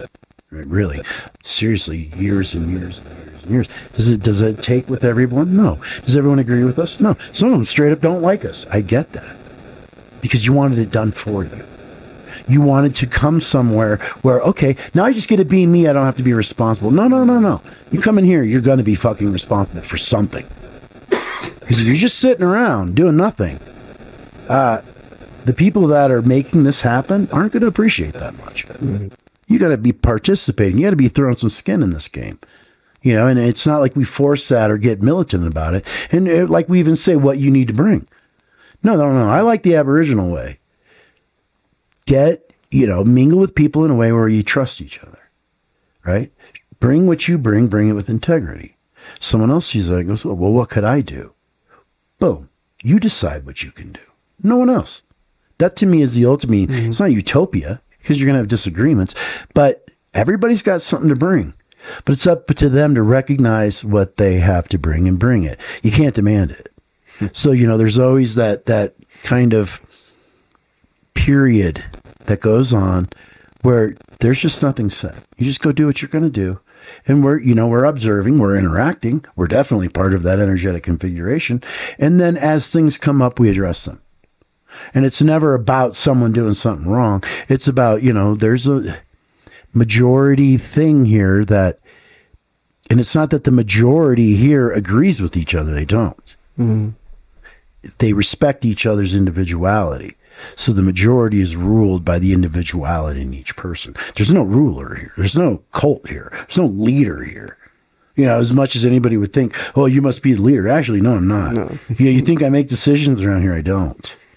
I basically go, okay, what's the decision? And then do my best to enforce that throughout what we're doing. Mm-hmm. And maybe not enforce it like a cop, but to be in integrity with that. Make decisions as a group. Right. We're heading in the same direction together. Yeah, and the decisions we make are good for everyone, not just one person. No, that's right. It's not like, okay, you're going to go out work in the garden all day. I'm going to play video games. And it's interesting because if the vibe is right and everybody's out working and this person's just sitting in there playing video games, they're going to feel really fucking weird. Mm-hmm. Especially if someone walks through the door dirty and sweaty and kind of tired from the work they've been doing. And they're just walking through to get a drink of water and go back out the door. That person's going to be like, oh, what the fuck am I doing? Which is all that needs to happen. You don't have to go, hey, what are you fucking doing? They'll feel it. And then it's, it's just a matter of time that they actually start interacting different or leave. Because if they get uncomfortable, they leave. Right. They're like, I just want to play video games. I don't want to work. But shit, I feel weird doing that here. So I'm going to go find something. There are times you can play video games and nobody judges. I'm not saying you can't, this is a goddamn concentration camp and you concentrate, god damn it. No. We have fun. We have tons of fun. We should have a concentration camp. That'd be fun. Oh, come on. We'll just really concentrate. Camp concentration. Oh, goodness. Okay. But to concentrate. not to concentrate people and kill them, but that's what your Tombo's for, okay? Oh, well. I'm going to go concentrate. You'll be there in 9 days. We should start on concentrated until when we get back. We're going to start a new podcast. It's going to be in the Zach Galifianakis kind of vein. It's going to be called Between Two Tambos. We'll have to get Tatum Turnip, who has Between Two Asics, who does. He was funny. He's funny, and he lives in Denver now. So, oh wow! So I'll have to meet him. We're going to interact with him a lot, and actually, he'll have him up because he's a really great guy. So. Well, I know that you're working with that Denver crowd to put together a Bitcoin community, and I have not gone to those yet. But you know what? Guess what? You now have a friend that's going to go with you because it'll be cool. Hey, well, our friend Zach is the one who puts it together. Him and another fellow you haven't met. I want to lay out a map, a peaceful battle plan, a joyful revolution, and just lay out our strategies and get people involved that actually have some integrity and some movement. And we're going to push this joy factor further. We're going to push this integrity factor further. Can I dream? I sure can. See, Bitcoin changes people. Yeah. Yeah. I had my own, I came up with my own meme. Yeah. And some people thought this is good. I thought it was. Considering I'm a newbie. And here I come in with a meme. I said, Bitcoin, money you're not penalized for having. It's a good one. It is a good one. Yeah, so we better get it out there on Twitter fast before somebody steals it from the podcast. Yeah, that's fine. Steal away. I'm not here to be the owner of my ideas. I'm here to just put them out there. But whew, this has been a hell of an episode. Yeah, I know that this is a different flavor, and I like it. Actually, this has been stunning. Yeah. This is what happens when I hang out with a bunch of intelligent people, serious-minded people who aren't shaky in their foundation. solid. And just watching them work, I gotta say, that was probably the most fun and the most eye-opening thing I've been involved in outside of what we do here, which is super important to me. That's not going away. It's super important. I'm doubling down because I understand how I think I understand. We'll find out over time. You'll see. And actually, I think these two bridge. There's more than they do with like ecstatic dance. Yeah. There's an underlying energetic frequency that they share for sure, and it's obvious even through this podcast. Just listening to both of you talk, that's why I've been asking some of the questions I've been asking. So grateful you've been here. It's been really helpful. Yeah, it's getting to that energetic synchronicity. Yeah, I mean, I'm not going to say cuddle puddles shouldn't exist, and and ecstatic dancing and all that. I wish for them. I wish for them to do that, but maybe if you're 40, you might step out of that and join the adults that are going to secure the world, so people can go ahead and do ecstatic dance. I want to be on that. So I don't want to be in the ecstatic dance and we're all ecstatic and I'm sovereign. No. Right. I want to be part of the team that is forging a secure world for all of that and the things I don't agree with to happen. Have it happen in a way that the guns aren't coming out. The fights can stop. We can be different and exist in the same space harmoniously. I want to be on that front line. You know what I'm saying? And I really feel like the Bitcoin people don't give a fuck what you call yourself. There's just none of that. There isn't any of this kind of coded behavior. It's ethical behavior. Ethical, and your relationships with others are of an ethical nature, right? And your friendships are actually genuine because no one's trying to get anything from anybody. It sounds like a bunch of warriors in the warrior party. That's what I want. I mean, more than I want the love and light. I don't exist. Please do, because you get appeals to some people. Right on. If it pulls someone out of depression, great. Your little video of you going, I am sovereign. I am divine. Namaste. If that helps somebody, right on. I'm cool with that. But my tribe or my group, my community is the warriors. And what do the warriors do? We're not here to stop you from doing any of that. We're not going to come in and crash your fucking party. Matter of fact, we're going to make sure no one else can come in and crash your party. And we're going to make sure the demons don't. We're going to do our best to defeat the demons that crash your fucking mentality, that crash your emotional state, that crash your energetic well-being. So you don't have to fucking deal with that anymore. I don't expect everybody to jump in. Go be in the cosmic tights and go do your thing. It's fine. But for God's sakes, don't start fucking bringing negativity to the warriors that are trying to hold the front line to keep this shit from invading. You better have respect for them. And, and we were talking about that. It's like, one guy's like, yeah, warriors. I'm like, yeah, we're not really wanted here. It's like everybody's against us. It's like, why? Well, they're calling it toxic masculinity. And they don't realize that some of these people are calling toxic masculinity they're on the front line. They see what's coming. And they know that's going to take some serious work. And they're probably going to be a little wild and a little up, right? The feather's up. The sword is out. You're, oh my God, what's he going to do? Not hurt you. He's going for what's hurting you. So just let him be and let him do his thing. And he may shout in the public square. He may say, listen, the fucking demons are here, motherfuckers, and it's time to do something. He's not speaking to everybody. He's letting you all know they're there. Are there warriors among you? Well, then join us. We're going to the edge of town. We're going to drive this fucking thing out of here. Not violently.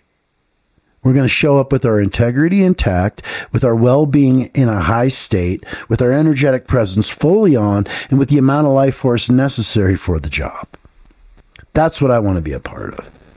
The parties that go on inside of it, when I was young, I loved them. And thank God for the elders who held the fucking foundation for us to be able to do that. Now it's time, because we're older, it's a time for us to hold the foundation for this generation come up. And I don't give a fuck what they want to do. It is nobody's business. Let them do it. Here's the fucking place to do it. They will decide among themselves what is ethical and what is not. You're not going to, you're going to be in another dimension of Earth here soon. All of us. Time is ticking. Mm-hmm. But the generation coming up, that'll be their world. They'll decide. It's like you're not going to have any influence on this beyond 3 months past your death. Right. Right? So let them have the world. It's for them. You've already done all of the activity inside of it as an older person. Now it's time for you to provide the foundation you were provided. And these adults aren't fucking doing that. How do I know? Well, my parents, their parents, secured a world where a house was 28 grand and a car was $3,500. Mm-hmm. And they had plenty of food. The kids were fine. The wife didn't have to work. There was someone at home in the household, which is a fucking job, mm-hmm. to hold down the fort while the food was gotten, while the resources needed into the house. That was a pretty well-structured thing. And they assaulted that. Mm-hmm. And we need to get back to this, and that's... I think you're going to find a lot of allies in the Bitcoin world. Yeah. This is a big topic. And there's a lot of my people there. We're Generation X. That's what we are.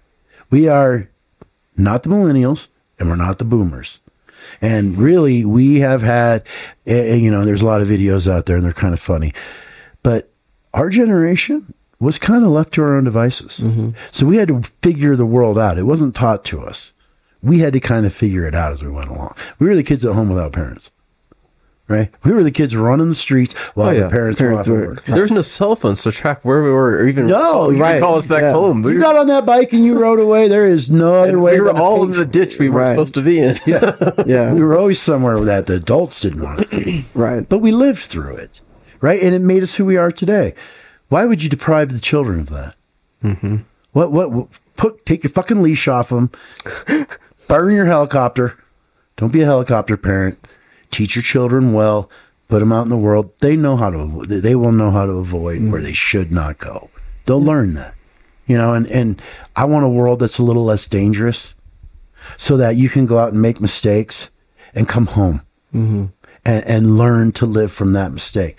Not go out and you make a mistake in a fucking den of wolves who are going to fucking take advantage of that and you're not coming home. That shit's over. I don't like it. Anywhere I see it, I will put an end to it. That's a warrior. It's like, you need to be able to make a mistake and come home. Not make a mistake and never come home. That's over. We can't have that anymore. Mm-hmm. So for me, it's like most of my growing up's been in the last 15 years. I mean, I was like most American men, and you American men, you can sit here and go, that's not me. Fuck you. You're wrong. Childish shit. Just childish shit, refusing to grow up, wanting to hang on mommy's coattails, marrying someone much like their fucking mother, who's just going to take care, wipe their ass and do their fucking laundry, and they just go work some job. No. That's enough of that. It's time for the men of this country. And I'm talking, if you're over 27, 28 years old, your brain's fully developed, it's time for you to start working towards adulthood, working towards integrity, and providing a world for the people coming up. One that they can go, oh, this ain't so bad. I actually like it here. Mm-hmm. Instead of, hey, you know how many kids are here? I can't wait to get the fuck off this planet. You just got here. Right. And the adults have made it so fucking ugly. Well, the lack of adults. Children running around in older bodies with fucking ungodly amounts of money, just wreaking havoc. Do you realize there's like 14, 15-year-old kids who are like, I can't wait to get off planet Earth? It's like you haven't even lived yet. You haven't even really jumped out there yet. You haven't even seen what it's about. But they've made it so ugly you don't want to know. That's a sad state of affairs. Because this planet, the life here, the history here, the culture here, the different things that people do here, the amount of interesting things going on here is infinite. So how can you see it as a place not to be? And if our society has gotten to a place where people just want to check out, then there's got to be a reason for that. Have you made it an unpleasant place to live? What about your own home? Is that an unpleasant place to live? And is it pleasant for you and no one else?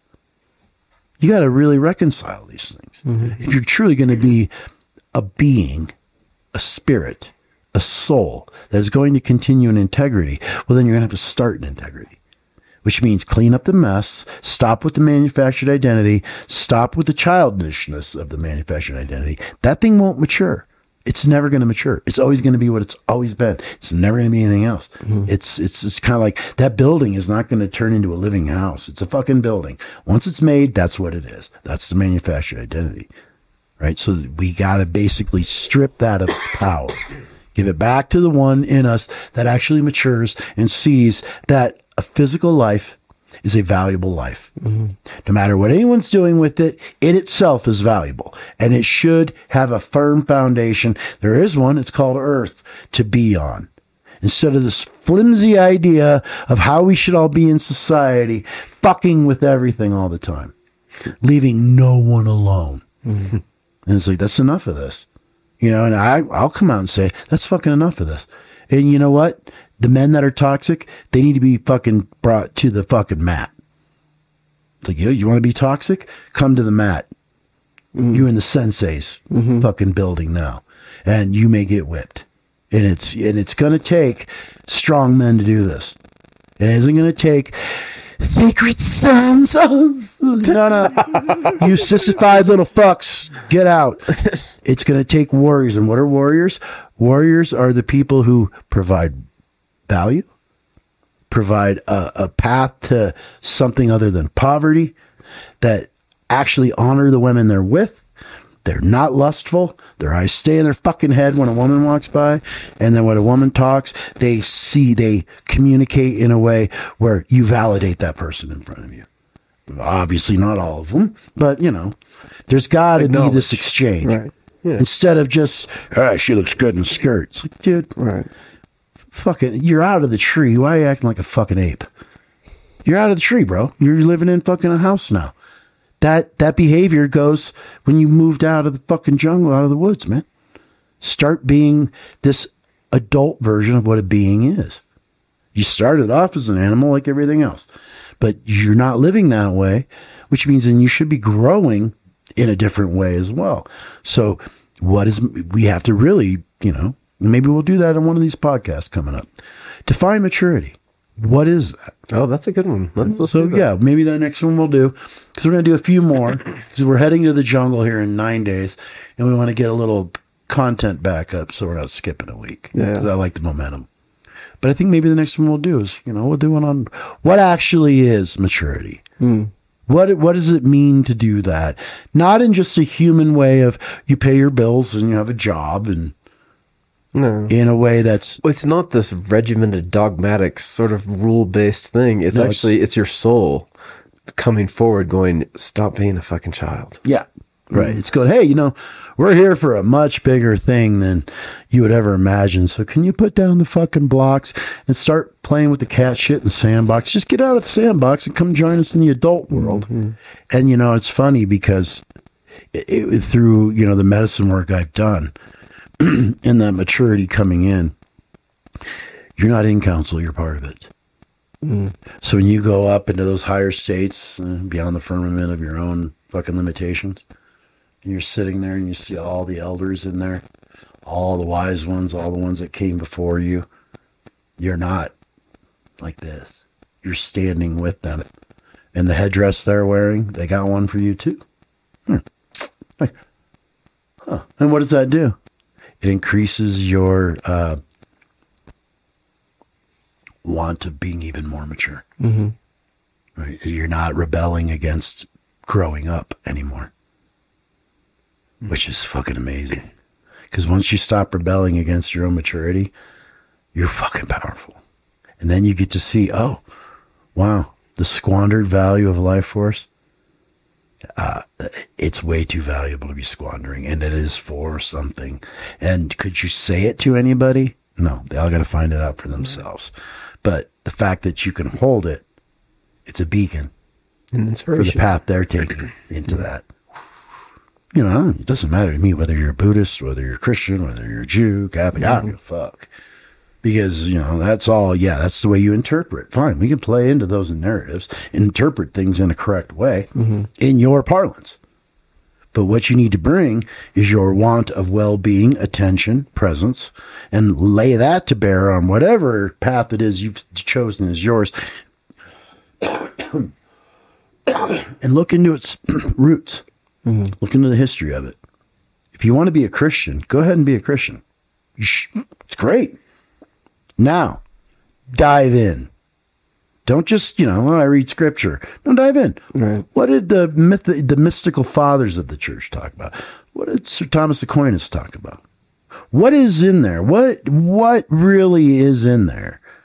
And go deep and go deep and go deep. You're going to arrive at the same thing anyone else is. Right. Because they're all really iterating the same thing. If they're actually something that's old and time tested, they're all pointing to the same thing. And you can take that road there. Everybody's going to take a different road to get to the meadow we all fucking stand in as one being, as oneness. I mean, they all lead there. And there's one door that says Zoroaster. Oh, yeah, come on. But you have to have achieved maturity on that path. And the maturity of that path is that there's not one right one. There's one right place. Right. But there's 10 billion paths to it. Yeah. And whichever one you choose, it all leads there. Anyway. There's the right path for you. Yeah. It's not a right path, right? Not the thing. Okay, I have just a little bit more. Not to start a new topic or anything. Uh-oh. I'm all good. Watch this. Just since we mentioned some people that I think are pretty cool, I want to mention some of the books. So Eric Kaysen, he has a new book out called Cryptocurrencies. I haven't read it yet, but I hear it's good. It's called Cryptocurrencies. No. It's not. Oh, sovereignty. Oh, it is called Crypto Sovereignty. Aha. You went to the press. I missed it. So. Well, of course I went there. I saw that guy. I'm like, I want to fucking listen with this dude. He's a brother of mine for sure. I've been such a fan of his for years, and I told him on Twitter recently. I understand why. Oh, yeah, no kidding. And then Lynn Alden's book, it's a thick one. It's 500 pages. It's not the best one to start with, perhaps, but if you're into this somewhat, it lays out the whole history of money and what the hell is going on, and asks the question over and over again, who controls the ledger? It's a really good question. And if you want to see anything, if you want to know whether your money has value or not, you say, well, who controls the ledger? And then the next question to ask is, how costly is it to make new units of this? The more costlier it is, the more valuable it is. It ain't very costly to make US dollars, by the way. You need some paper and some ink. So, and then the last one is Tomer Strolight. I mentioned his book, Why Bitcoin, but actually something easier that you could even do just right now. There's a 14-minute video on YouTube called Generational Wealth. And boy, it paints the picture of this last 100 years and a potential future 100 years into the future. And it's profound, I find. Mm-hmm.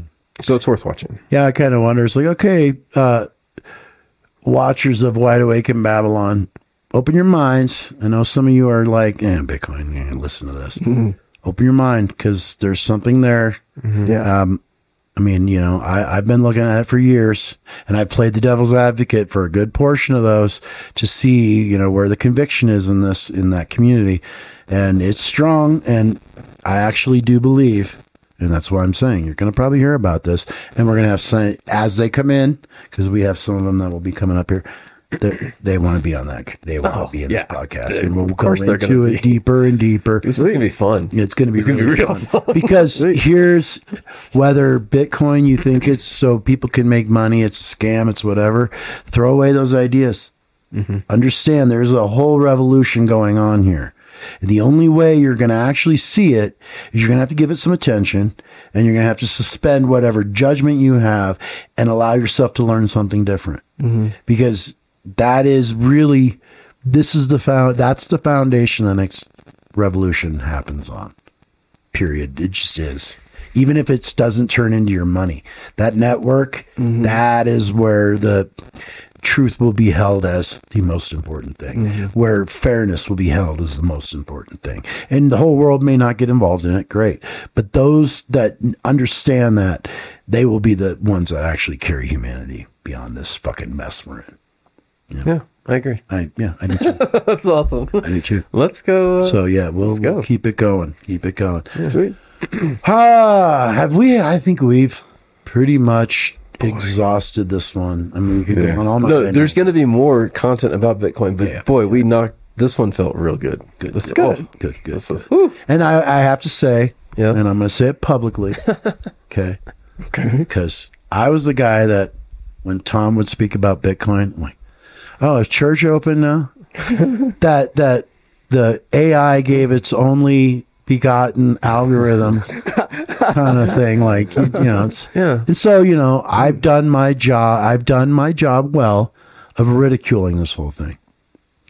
And through maturity of just going ahead and allowing myself to look, I understand why people are poo-pooing it. And I understand why the institutions are.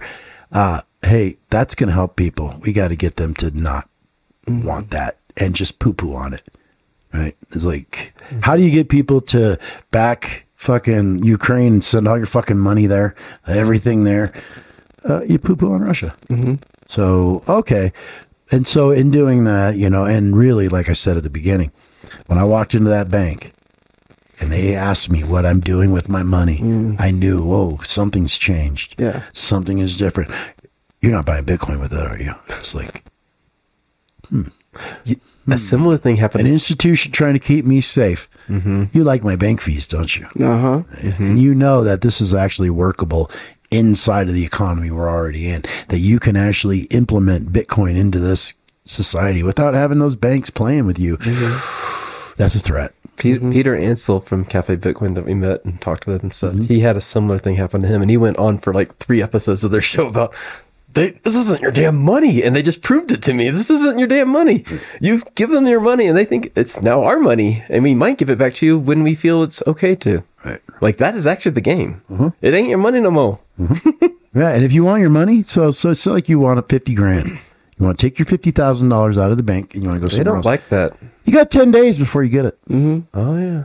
You don't get it instantaneously. They don't have it. All right. They're like, hey, can I get 50 grand? I'm sorry, we don't have that much cash in the bank. It's like, you got to cover all deposits. What do you mean you got no money? Well, it's in the computer. All right, well, let's get some cash in here. That'll take 10 days for us to order the cash. You got to, what do you mean you order the cash? What the fuck are you talking about here? Hey, what are we doing here, really? We almost wrapped I mean, they have to cut down the tree. They have to make the ink for the paper. Anyway, you know. Good night, folks. Oh, also, the last thing we're going to say is this guy behind the camera here, Yeah. Isaac. Yeah. Hi, Isaac. I got to hear your name at the Bitcoin conference. Oh, It's time for you to jump in a little more because of, I'm not going to say what you're doing because it's not my business to say. It's tough. The project you're involved in, the guy that you're doing that with, who I, was there. That's your guys' thing to launch, but you are really in a position here to be one of the more potent people in that space because of the talents you have. And I'm not going to say what they are, but the talents you have really fit in there. And when I was walking around there, I'm like, Isaac should be here. He should so be here right now. And you should have been there too. So you can volunteer, so you don't have to pay the excruciating prices things. You can volunteer for these conferences and get in a lot cheaper. and the fact that you're And I know already the in the organizer door. for that too. So she's really Yeah, I'm sure my boss can get me in. Yeah. Don't marginalize your position in all of this, because you're working a project with some heavy hitters that's valuable. So fuck the instant gratification. Fuck the, I don't really know what this is about. Find out what it's about. Get more involved. And if you do, I'll help you out in making sure that you make these connections even more. Yeah. Because it's important. What you're doing is important. But Anyway, we'll leave it at that. this one's a hard one to wrap Wow. up. Good night, folks. Episode 36 has come to a close. Thank you for being here. You have been watching the Wide Awake in Babylon podcast on the WAIB network. What's that stand for? Wide Awake in Babylon. WAIB. AIB. Okay. When we get back so we're going to do one episode. We'll do it on what maturity is, as far as we understand it, and then we're going to do lead up to the dieta. So we'll really go into that a little more deeper. Yeah, that's cool. Okay. So that'll be fun. We'll do an episode on that. That'll be fun. And then and then we go to the jungle. But when we get back, merch. We're gonna maximize the profit on this sucker. No. I know that's not. We're going to maximize the exposure And that's actually some fans have asked for it. Like, actually, hey, can you guys make some? Yeah, they said I'd make wear it merch. around. Yeah, so that's really the intent. Yes, I got some ideas. Yeah, you do. And Chris has he's had t-shirt ideas for 15 years. I think. So. Yeah, I still And already, dude, you've already had a successful t-shirt. I did. I had a T-shirt that sold really well. It was during the election of 2008. I thought, and it said, "If you prune the bushes, you can break the chainy that binds you." And the other one had an elephant a donkey coming out of an elephant's ass, like cat dog. Uh-huh. Yeah. And it says, "Vote Republican." It's the 2-for-1 party. so then we'll end on this sacred moment. Yes. All right. Peace out. We'll see you guys. If you're going to watch us on Facebook, we'll be back on the weekend for a few days because we got to create, some podcasts for Spotify. And on Spotify, there's a new episode every Monday. If you want to look at any of the old ones, well, that's all there. Also, I want to say that I have content out there from 12 years ago. And this was pretty much lectures around the Carlos material and other things that, I learned from that and presented in my own way because I don't want to just represent other people's work. I want to crystallize that into my own understanding and present my understanding and carry that work further.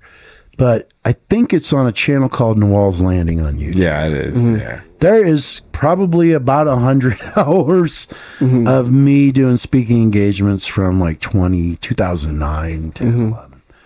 And, if anybody wants to, jump into that, and the reason I invite you to jump into that is because you'll see I have not been talking about anything different for well over 20 years. Decade anyway, time stamped. And so that's there if you want to look at that. There's some good stuff in there. I mean, I've gone through some of that also. Like, that shit is pertinent. It really rings true still. So for me anyway. No, I agree. Of that mind. But anyway, have a good night. See you later. Night. Comments if you have them, you know where to drop them. All right. See you later.